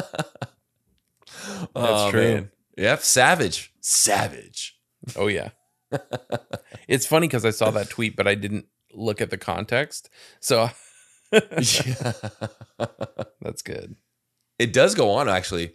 Yeah. It says, clearly whoever runs the band's Twitter account, Jim Adkins, hello, answer my emails, please, was not in the mood to deal with a hockey team that wants to cut ties with them. And what is this? What is this clip from? It says, the Slater scoop, the Florida Panthers have yet to say what they're doing at head coach, but the team does plan to make a change with their goal song, multiple sources tell me. What is this gif? Oh, it looks like Always Sunny, and he says, go ahead. Go ahead. So he was just not into it. Do it. Bye now. See you later. You won't be missed. Jimmy World, probably. Yeah. You know that was Zach. Oh, yeah. He's like, give me this. Give me the reins there, Jim. Yep. This is my realm. So that's what I have for the USA Today. So here's my stitches and grooves. Here's what they said about the Clarity vinyl. The third pressing also features the bonus tracks Christmas Card and Sweetness demo, which were not found on the first pressing, but are found on the second pressing of Clarity. The track listing between the second and third pressings regarding the bonus tracks is different, however, as on the second pressing, they are featured before the final track on the studio album and how it appears on the vinyl, Goodbye Sky Harbor. So, to clarify, Christmas Card and Sweetness demo, in order, appear before Goodbye Sky Harbor. Oh, okay, now I see because Christmas Card also is not a Clarity track. That's why it's after Goodbye Sky Harbor on that other one that I saw when I said but not all. Let me look again. Yeah, Goodbye Sky Harbor, then Christmas Card and Sweetness studio demo. Okay, that's my bad. I just, in my mind, I was like, yeah, Christmas Card, classic Clarity track. All right, so let me finish that up. Okay. So to clarify, Christmas Card and Sweetness demo in order appear before Goodbye Sky Harbor, which is the final track on the record. On the third pressing, the studio album concludes before the record gets to the two bonus tracks. So Goodbye Sky Harbor comes in before the bonus track Christmas Card and Sweetness demo. On the third pressing, Sweetness demo is the final track. So that is what Stitches and Grooves had to say about the Clarity vinyl. There is a Stitches and Grooves post about the 7-inch. This is one of 2 7-inch singles taken from Bleed American, the other being The Middle, another UK-only 7-inch. I have no idea how many were pressed, but it was only pressed to green vinyl. I'm guessing in the low thousands, if not lower, because this rarely pops up on eBay and went out of print awfully quick. So that is Stitches and Grooves on the 7-inch singles demo. Oh, dude, this seems like something you would know. There's a Yes song called Sweetness. You know, I'm not a huge Yes fan. I'm not really into You're not a Yes man. There's a couple of Yes songs I know, but I do not know Sweetness. No. Interesting. Let me see if I can. I think I closed out of our watch together, so let me get back up in it. And let's see if we can listen to a little bit of Yes. It was remastered in 2003.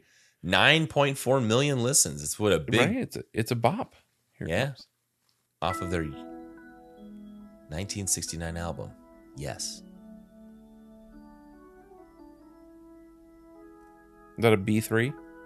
Yeah, the old Hammond. So much stereo spread on this.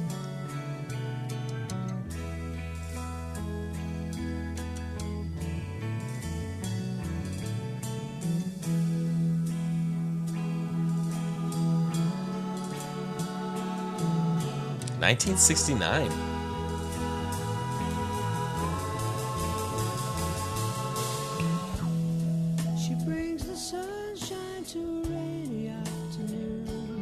That's enough. But not your jam, huh? It exists. Yep. It is there. And then, go ahead. It is there. It exists. It exists, yep. All right, I have a bunch of tweets to get through, so maybe you do another article real quick. Okay, this was one from AZ Central. All right, so awesome. You got all different articles than me. Yeah. I cried like a baby. Phoenix music scene people pick their favorite Jimmy Eat World songs. Ed Masley. This was published July 26th, 2019. And Sweetness shows up. Where is he? Jordan White on Sweetness. Jordan White of Jane in the Jungle chose Sweetness, the third Bleed American single, which peaked at number 2 on the Billboard Alternative Song chart. Sweetness was one of the first cover songs I performed with the band, she says. Their sound is iconic with an alternative vibe that still resonates with the alternative music world today. Also, being a band from Phoenix, we could only dream of having careers such as Jimmy Eat World. They remind us that anything is possible. And then, let's see, there's a couple more people. Matt Lloyd on Sweetness. Matt Lloyd of New Chums also went with Sweetness. Oh man, Jimmy Eat World is still to this day one of my favorite bands. He says a praise chorus would be my dark horse favorite song. But Sweetness was the first song I heard of theirs years ago, and I still get pumped every time I hear it. The high opening strumming guitar is so distinctive, and the huge chorus over the woes is so good. They made drop D tuning on the guitar cool and interesting, showing you could use it in a pop rock song. And the last one is Kate Brennan on Sweetness. The praise for Sweetness continues with acclaimed local songwriter Kate Brennan. Maybe it's an obvious choice, she says, but Sweetness is probably my fave Jimmy Eat World song.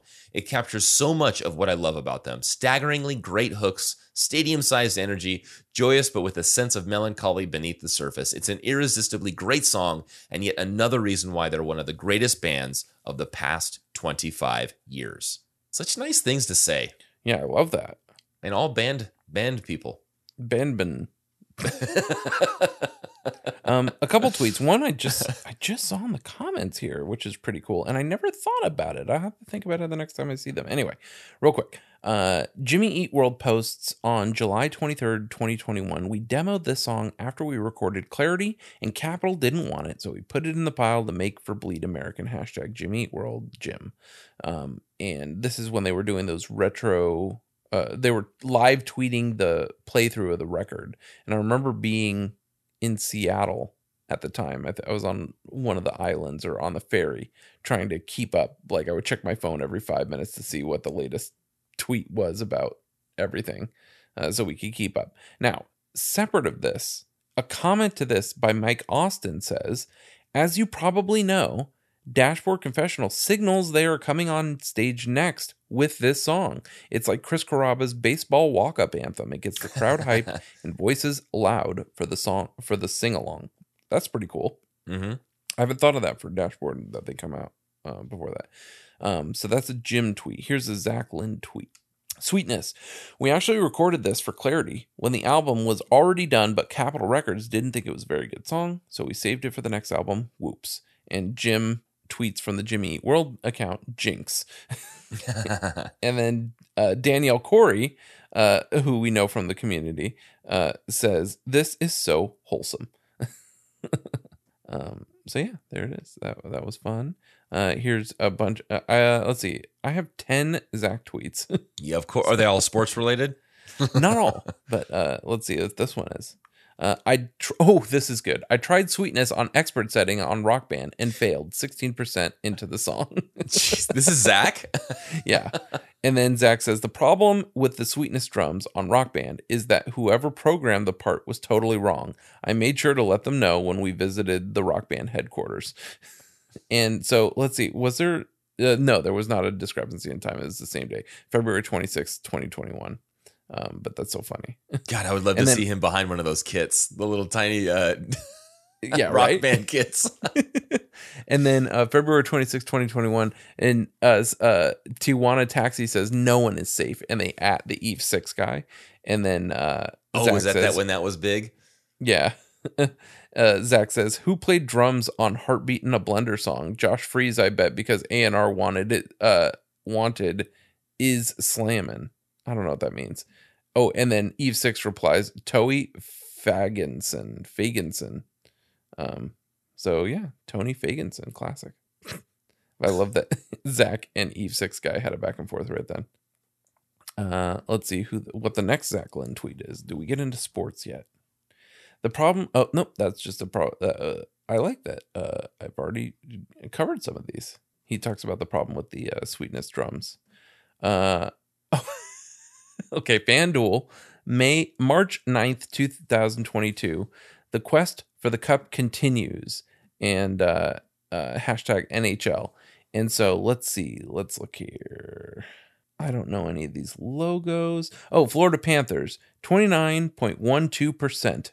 So that is, what is this number? Is this, Stanley Cup percentages, 29.12%. And Zach retweets this and says, one of these teams uses Sweetness for their goal song. So that's pretty good. And no good. Somebody says this list is Rangers disrespect. So somebody's a Rangers fan, not liking that they're at the bottom of the list there. So Zach says, I wonder if there's anyone at Arizona Coyotes that likes Jimmy Eat World asking for a friend. This is February 4th, 2020. Oh man, right before lockdown. And then Yotes Trade Central says, I don't know about them, but I love Jimmy Eat World. Please God, write them a new goal song. And then Zach says, the Panthers play Sweetness after every goal, smiley winky face. And Yotes Trade Central says, and I'm jealous about that every day, Zach. So not much more back and forth after that, but pretty good. Somebody tried to get Noah Berlin to play Sweetness at the ballpark. I assume they are, the Chase Field aux cord DJ. You would think that Noah Berlin would do that. So another famous tweet from Zach Lind. Zach Lind, number 6 here. Oh, by the way, Okay. I had to look just to see if artists get paid royalties for That's a good trivia. Yeah, and according to Quora, so this is Quora, so take it with a grain of salt. The league or team in that league also provides song information, so the PRO knows what songs are being used and what songs should be paid. The fees paid out by the PROs are for songwriters only. Artists do not get a royalty for their performance of the song in a public venue. But they are the writers of the song, so it sort of works out. Yeah, interesting. That's interesting. Yeah. Okay, this is a thread, but so basically, let's see. Get yourself a nemesis is the most breathtakingly toxic, broke brain internet thing I've seen in a while. There's so many healthier and more productive ways to spend your time and energy on here. This is March 26th, 2019. Corbin Rife says that. I don't know who Corbin Rife is. It says writer at Spin, Billboard, and Rolling Stone. Okay.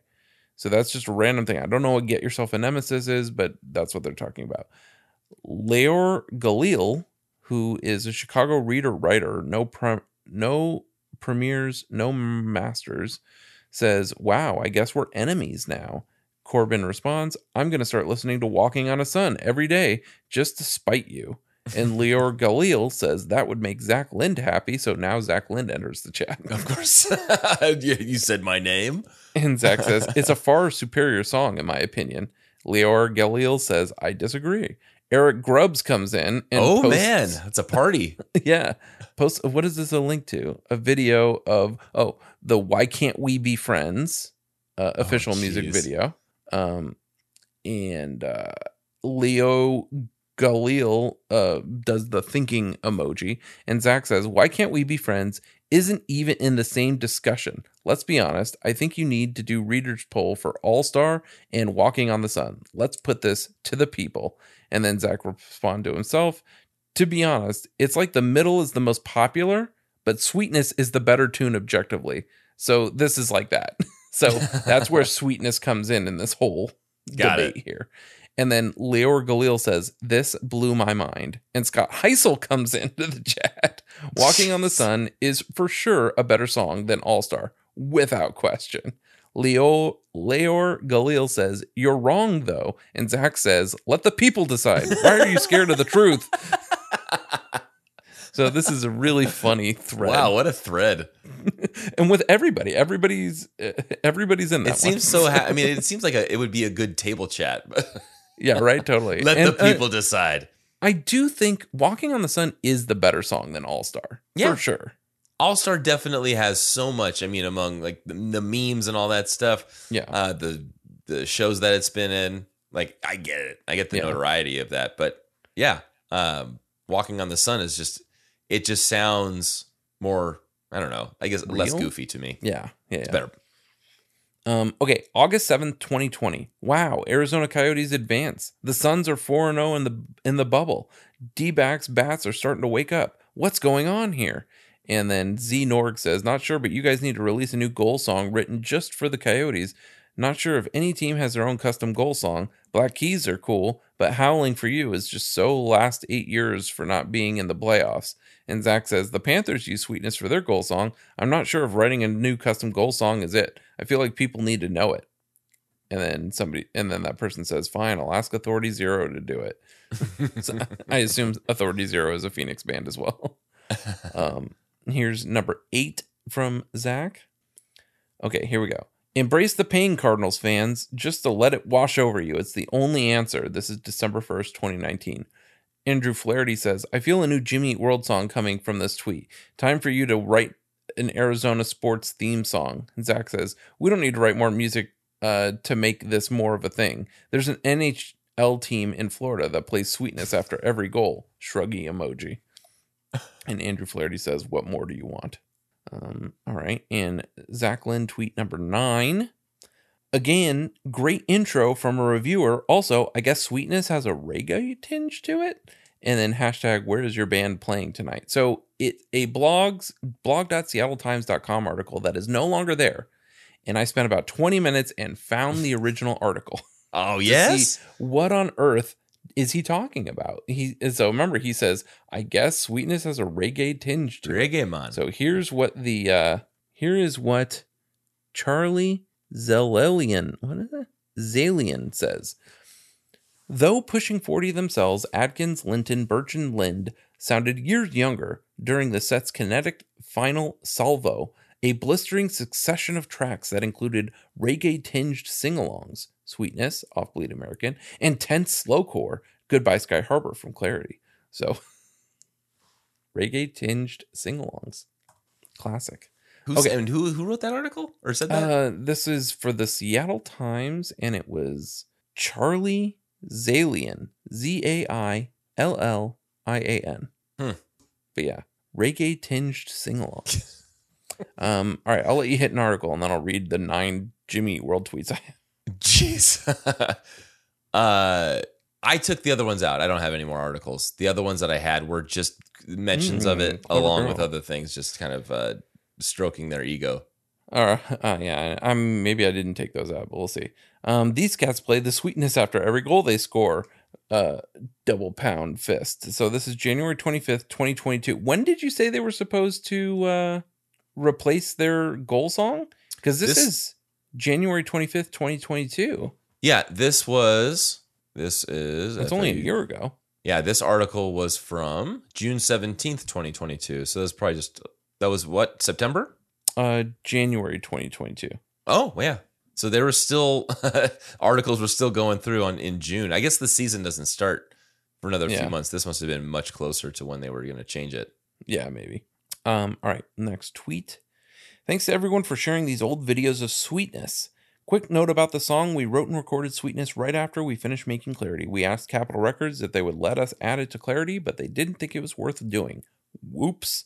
In the end, they did us a big favor. We were really fortunate. We waited to put out Sweetness on Bleed American for it to benefit from a proper single release. So this explains why there are a few different recorded versions of Sweetness floating around. We recorded and mixed it for real for Capitol, but then it got shelved and then it leaked. Sweetness is a good reminder that you can make something that connects, but if the powers that be will still reject your work, keep going. Sometimes you need a different set of ears to hear what it is you're doing. In this case, the suits were wrong, and the kids singing along in the sweaty, half-empty, all-ages venues were right. So that's a great tweet thread. Let's see what Jimmy Eat World tweet number 3 is. Tweets all day. You know what? I think I ended up copying all of those tweets as the different things. So that might have burned through a bunch of tweets here. Oh, here's March 16th, 2009 from the Jimmy Eat World account. I'm happy to announce I succeeded playing Sweetness on Rock Band Expert 93%. In my defense, the part is not transcribed correctly. So Zach, classic, tweeting from both accounts. All right.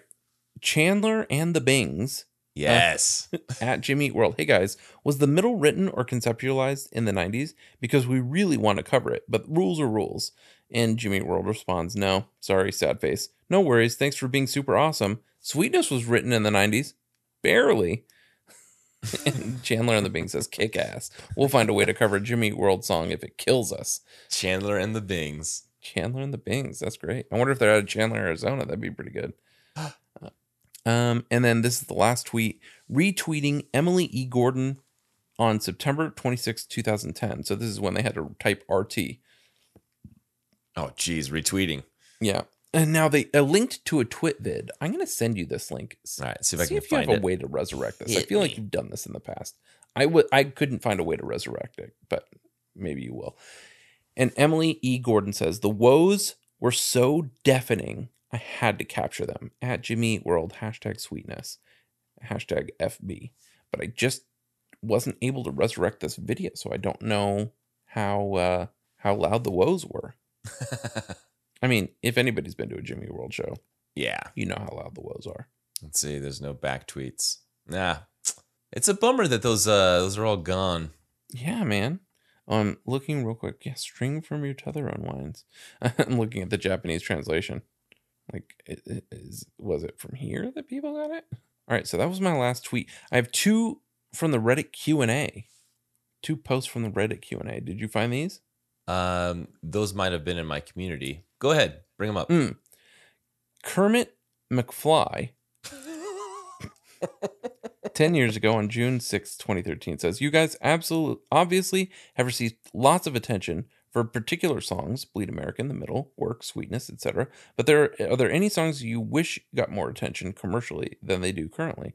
Edit, big fan for 10 plus years. Love the production on the latter work. And Jimmy Eat World responds, not really. We have no control over how songs are received, so we don't really worry about it. We're really proud of those songs and all of our songs regardless. So there's that. And the second Reddit Q&A from I Amma. This is Big Cletus. I'm assuming that same day. Yeah, June 6, 2013. Hey guys, just wanted to ask a couple questions I forgot to ask when I met you guys. And I went to a few of the home state shows in Arizona. Thanks for the AMA. 1, what's everyone's favorite song to play live? My favorite to listen to is in between Bleed American and Hear You Me. 2, I have this running bet with a friend of mine that he says Sweetness is about cocaine. Is this true or false? 3, why does Tom disappear immediately after every show? I've never gotten to meet him, so I imagine he has to go fight crime or something. Batman. So here's what Jimmy Eat World's response are. Zach's favorite song to play live is Appreciation. Rick is Get It Faster. Jim is Please Say No. Tom is Bleed American. Number 2, is Sweetness about cocaine? False. 3, Tom, for the AZ shows, I drove separately from the band, and I had to leave quickly afterwards because it was a long drive home. I usually hang out on normal tour dates, though. And then he crossed out all the text. Just kidding. I was fighting crime. Of course. Strike through. Classic strike through text. All right. I have like 10 more lines of notes here. Okay. I got really close to finding that video. I found the archived TwitVid page. Did you get back to that one? Was it a dead flash link, though? Yeah. Yeah, I think I got to that, yeah. man. Okay. Yeah, anyway, sucks. go ahead. Keep reading them. Okay. So, Bummer. Jimmy Eat World was on the Gun Show. An Adobe Network podcast radio show. So I'm going to jump to 4215 on the Gun Show, where I believe they talk about Sweetness. 4215. Gotta let this page load, and then I will jump to 4215 because I'm hitting play on this. And it's loading. It's taking a minute. Dial the volume down. I'm going to jump to 4215 as soon as it begins to play here. It's spinning and spinning. Do you believe Spinning in free? what you want? It is also spinning free. Whoa. I will refresh the page. We begin today's meditation All right. with a few sipping Yes. exercises to remind us a little. So let's jump to treat can go a long 4215. way. So pick up your mechanical. Thinking. This Sunday, Guns brought one of everyone's all-time favorite bands to the air to talk about life, quarantine, and all things in between. Tune in to hear his chat with Zach Lind and Jim Atkins from Jimmy Eat World. When the guys gather around the mics, they discuss Jim's new podcast series and making bread from scratch. They also dig into surviving and the timing of its release, as well as the evolution of music industry since they got into the game. Here we go. Never heard before, and we wanted to and it was a ripper. Then I would say surviving. Ripper. Surviving or something just that people are just going to go right off to, like maybe just launching into Bleed American. Hell yeah. All right, so I like that. Specific lyric that you think would mean more when you sing it live after we've just been stuck home for 7-8 months, God knows how long. I don't know. Maybe You Are Free from our Integrity Blues album would be a good one. Okay. All right.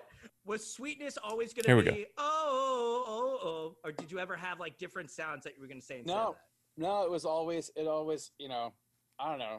That was the first thing I could think of is a scat vocal to just have as the placeholder melody thing, and no one had anything else to say about it, so it stayed, and it was never really gonna, I don't know, it was never really gonna be a lyric vocal. It was always gonna be like that, like just interjection with the melody.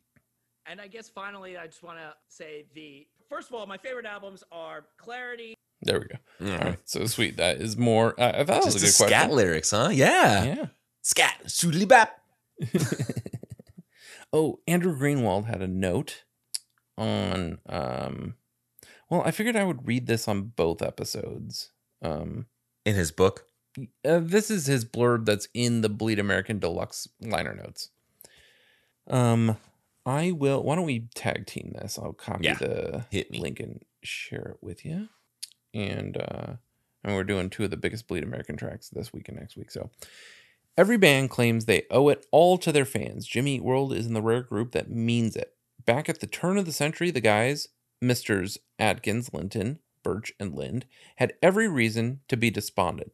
They'd seen their 2 major label full-lengths, Static Prevails, and the cult masterpiece Clarity, ignored by their label and in the mainstream, despite growing attendance at their flawless live shows worldwide, as well as the minor hit in the form of Lucky Denver Mint. They soon parted ways with Capitol Records. But just as they hadn't gotten overly excited when they went from basement shows in Mesa to major label showcases in LA, they didn't get overly depressed about starting from scratch. Instead, they hosed down their guitars and tuned up their rickety tour van, or the other way around, and hit the road, selling out shows from coast to coast and striking a unique bargain with their diehard followers in the process. Come to the shows, bring your passion and some friends, maybe pick up a t-shirt or sticker, and in return, we will turn your dedication to us into an album dedicated to you. The result was Bleed American, a timeless album recorded completely on the band's own dime, about being in love with love, music, and life itself, about the things that save us when we can't save ourselves, and about how, even if it takes some time, everything will be just fine. All the songs here, from the seething anti-drug title track to the rage against the dying of the light finale, My Sundown, are about fighting apathy, about refusing to sit still.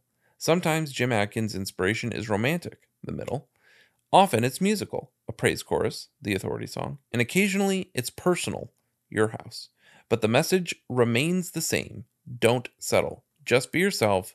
Try to fall in love tonight. Bleed American is a landmark album of an interactive era that sounds as fresh and vital today as it did in the pre-MySpace era that it first appeared on Napster or record store shelves. Long after that album funded, career-invigorating tour ended, and the years since The Middle became a #1 single, the band appeared on Saturday Night Live and accepted platinum plaques for the record and gold for its successor Futures. The songs of Bleed American still create an open circuit, a two-way street, a connection as intimate in a packed theater or arena as in any suburban teenager's bedroom in 2001. Sing it back, Jim Adkins exhorts on sweetness, and damn if you don't find yourself doing just that. Well said, Andy. Yes, Andy.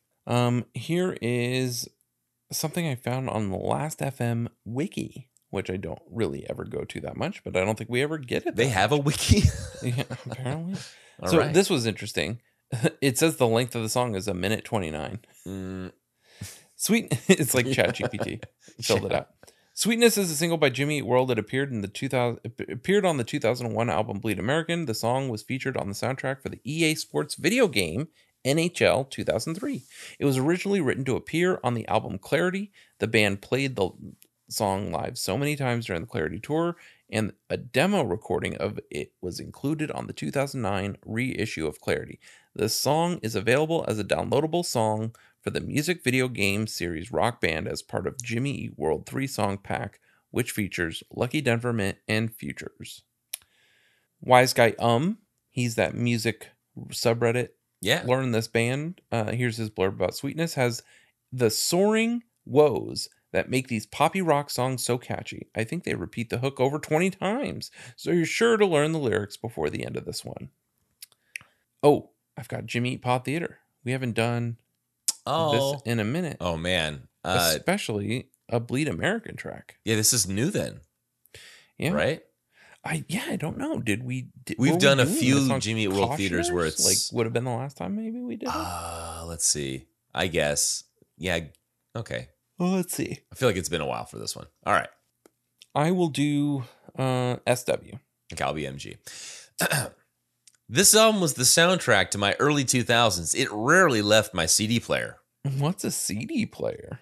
It was the thing in the middle of your car. Sweetness. Now you can get it faster. If you don't use a CD player, record player, or cassette deck, don't complain about new industry model. Are you listening? The world was to Jimmy. Classic Jimmy Pod Theater.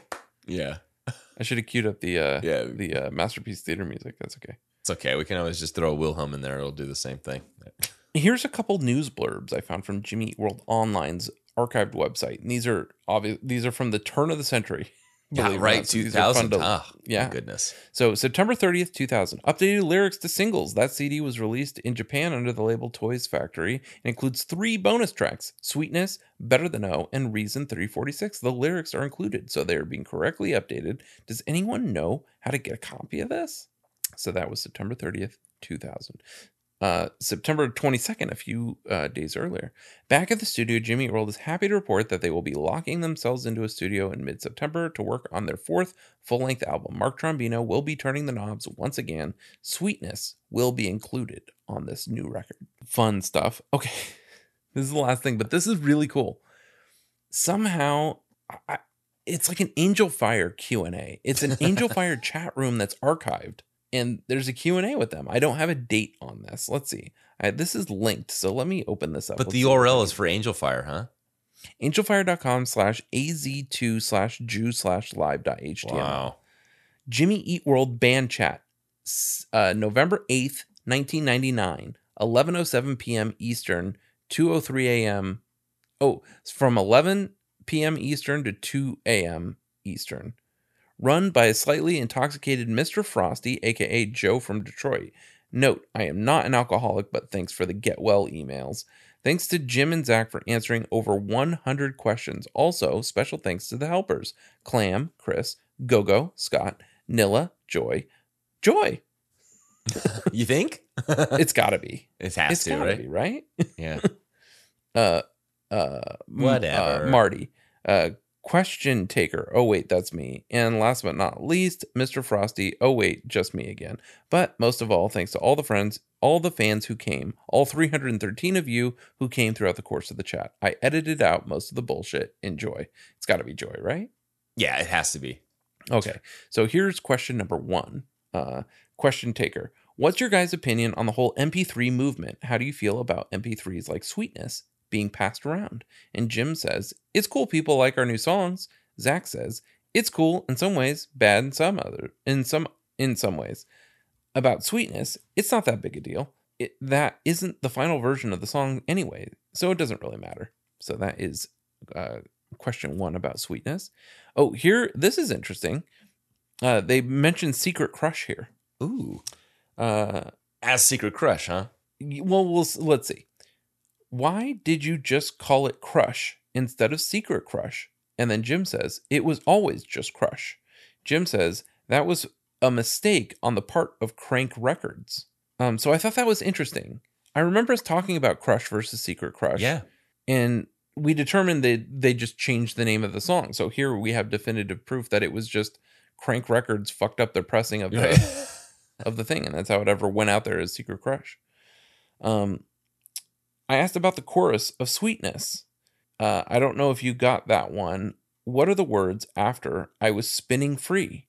And Jim says, I was spinning free with a little sweet and simple numbing me. So that was fun that he clarified the lyrics to somebody directly. Here's another one. Is Sweetness going to be on the new CD? Will there be a new EP out to satisfy us before the new CD like the EP with Softer? And Zach says, yeah, it'll all be out on CD in some form. And then he goes on to say, maybe we're looking to do a compilation of old vinyl stuff on CD when that became singles. So that was in November of 99, and they were able to turn that around pretty quickly. Yeah. All right. 2 more. I put maybe something else. I'm not sure. Roll Up and Shine says, I read that Sweetness will be on the new album. Why did you decide to put it on the new record? Jim says, we've been saving it for the new album. And then lastly, number 5, Roll Up and Shine. Are you for or against Napster? Jim says, I'm for it. We played Germany in this town called Wies at a festival in this town we'd never been to before in our lives.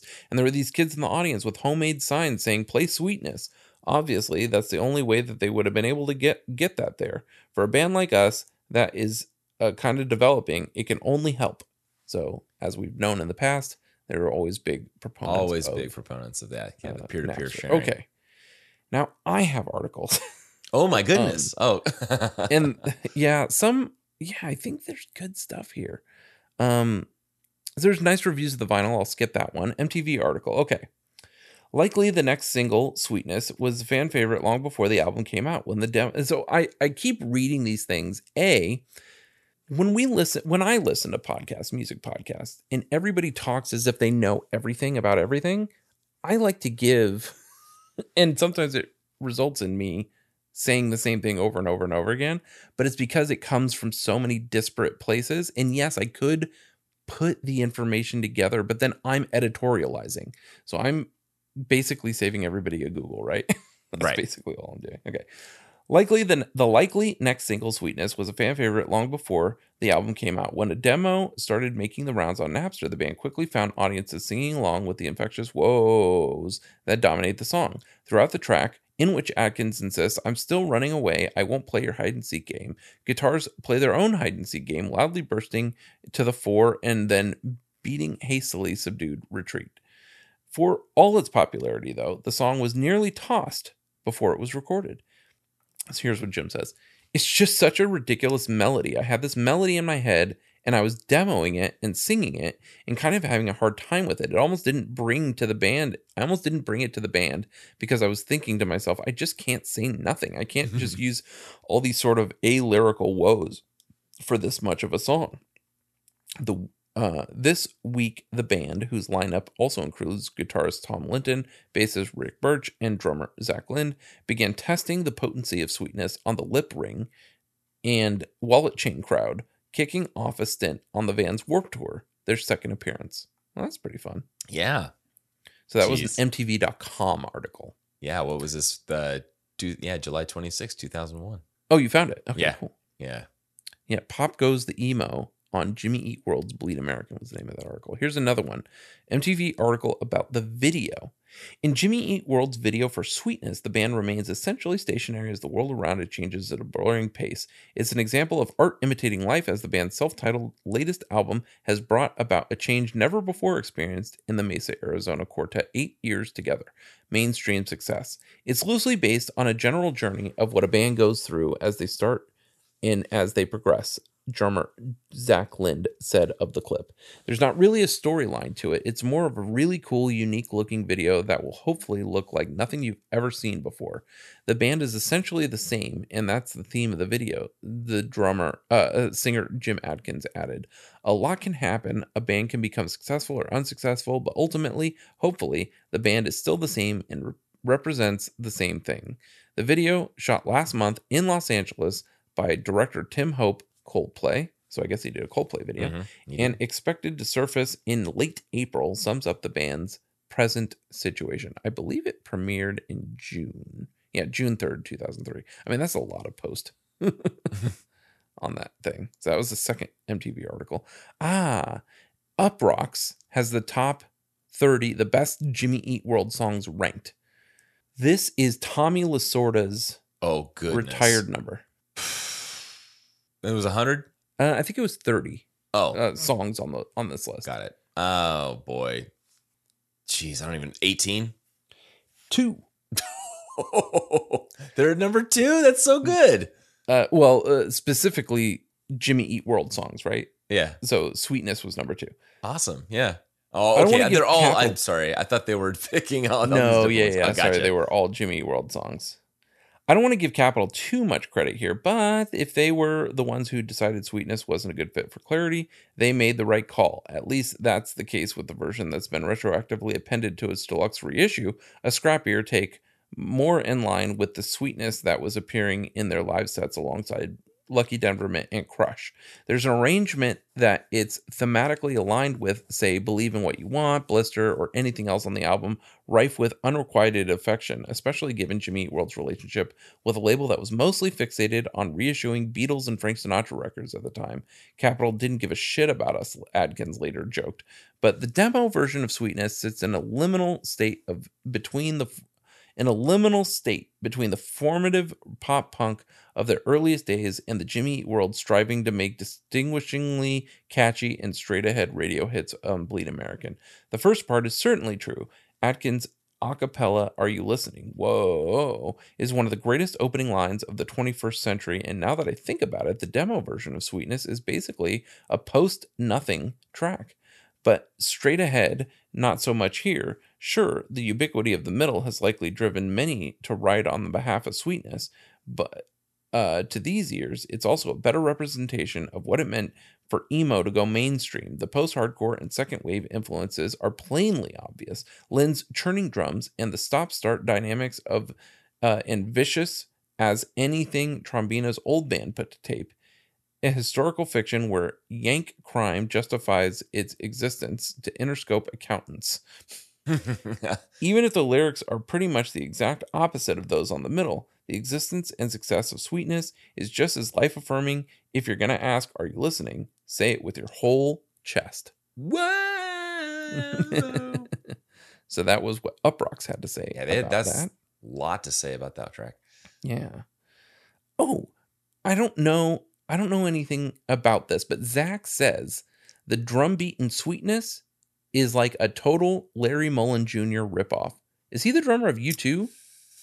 That sounds so familiar. Yeah, I think so. Yeah. Okay. Larry Mullen. Yeah. And so that is Zach him. said that to where is this? Line and Link. So this is an archived page that I can't even load right now. Let me see if I can send it to you. It's coming up with a 404, but I'm glad I was able to get it. Oh no, it just so July 4th, 2001, London, England. Line and Link. Yeah, it's just like some like punk zine, like website zine, but they got a interview with Line and Ink with Zach and Jim.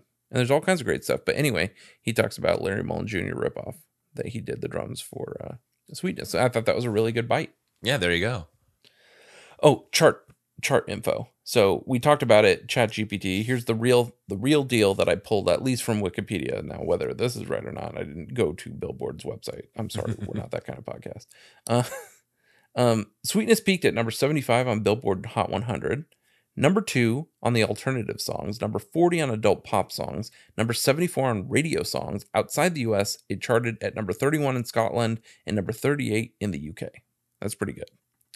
There are some accolades. Sweetness appeared in the Best of Emo Songs list by Vulture. A Praise Chorus, Bleed American, Middle, and Sweetness were ranked at numbers 85, 12, 9, and 3, respectively, on Alternative Press's list of the best 100 singles from the 2000s. I mean, that's pretty strong to have 4 songs on that list. But also consider your source. Alt Press is going to... Consequence of Sound. Okay, so these are the people that talk about how they were talking about every record since Surviving Back, and they talk about how Jimmy Eat World is this record. So these are the contexts, right? Jewishness, That's it. There it is. The Jewishness. The album heralded as an emo masterpiece upon its release, even though it technically isn't emo. At this point, Jimmy Eat World is more rock and roll than anything. Hell, you could even call them stadium rock with Bleed American. It's big, it's hooky, it's a summer record. Oh yeah, then how do you explain these lyrics? Says Consequence of Sound. You rip my heart right out. The sweetness will not be concerned with me. A song with a heart so big, God wouldn't let it live. And I'm sorry that I'm such a mess. I drank all my money could get. You know what I'm thinking of you. I miss you. This is my sundown. So that was how do you explain these lyrics? So that's Consequence of Sound. I have 2 more articles. These are show reviews from the early 2000, or from the year 2000. One is October 1st, so this is 15 years before Wes was born. My goodness, man. Then keeping up with the quick material, they played Sweetness. Sweetness is a song that they could only perform live, and it is famous around emo circles and Napster, where anyone can easily download it. Sweetness sounds good, but Jim did both vocal parts, and I had always assumed that Jim sang a line from the song first, and then Tom repeated it. Oh well, it sounded great, and I was singing from the top of my lungs. So that's pretty cool. Which site was that from? This is a really, it's an angelfire.com/rock2/ roll up and shine /concert reviews /Jew100100.html. Got it. But Nathan Cross wrote that. Purdue Rock Guy at hotmail.com. And then here is later in that same month, right before my 16th birthday. Let's see who wrote this. This is redrival.com/JimmyEatWorld/articles/Philly review. Talk about rocking out. October 21st, 2000. Finally, and happily Jimmy took the stage next. Opening with Your New Aesthetic, they took it straight into Blister. They let us hear some new stuff, No Sensitivity and Bleed American, and then they went into more of their classics. They were supposed to be done by 7 because of some stupid curfew in Philly, but Jim announced that they'd play till they got thrown off stage. They played Sweetness, which we all love so much, and gladly they all seemed to find their place in. I think that they just don't use Rick's skills as much as they could. I'm a big fan of the bass, and they just don't have him rock it like some of the other band's bassists. Jim, however, gets into his music big time.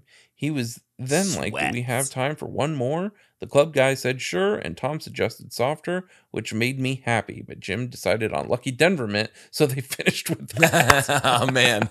An opportunity for Softer. Now, Lucky Denver Mint. Oh, fuck.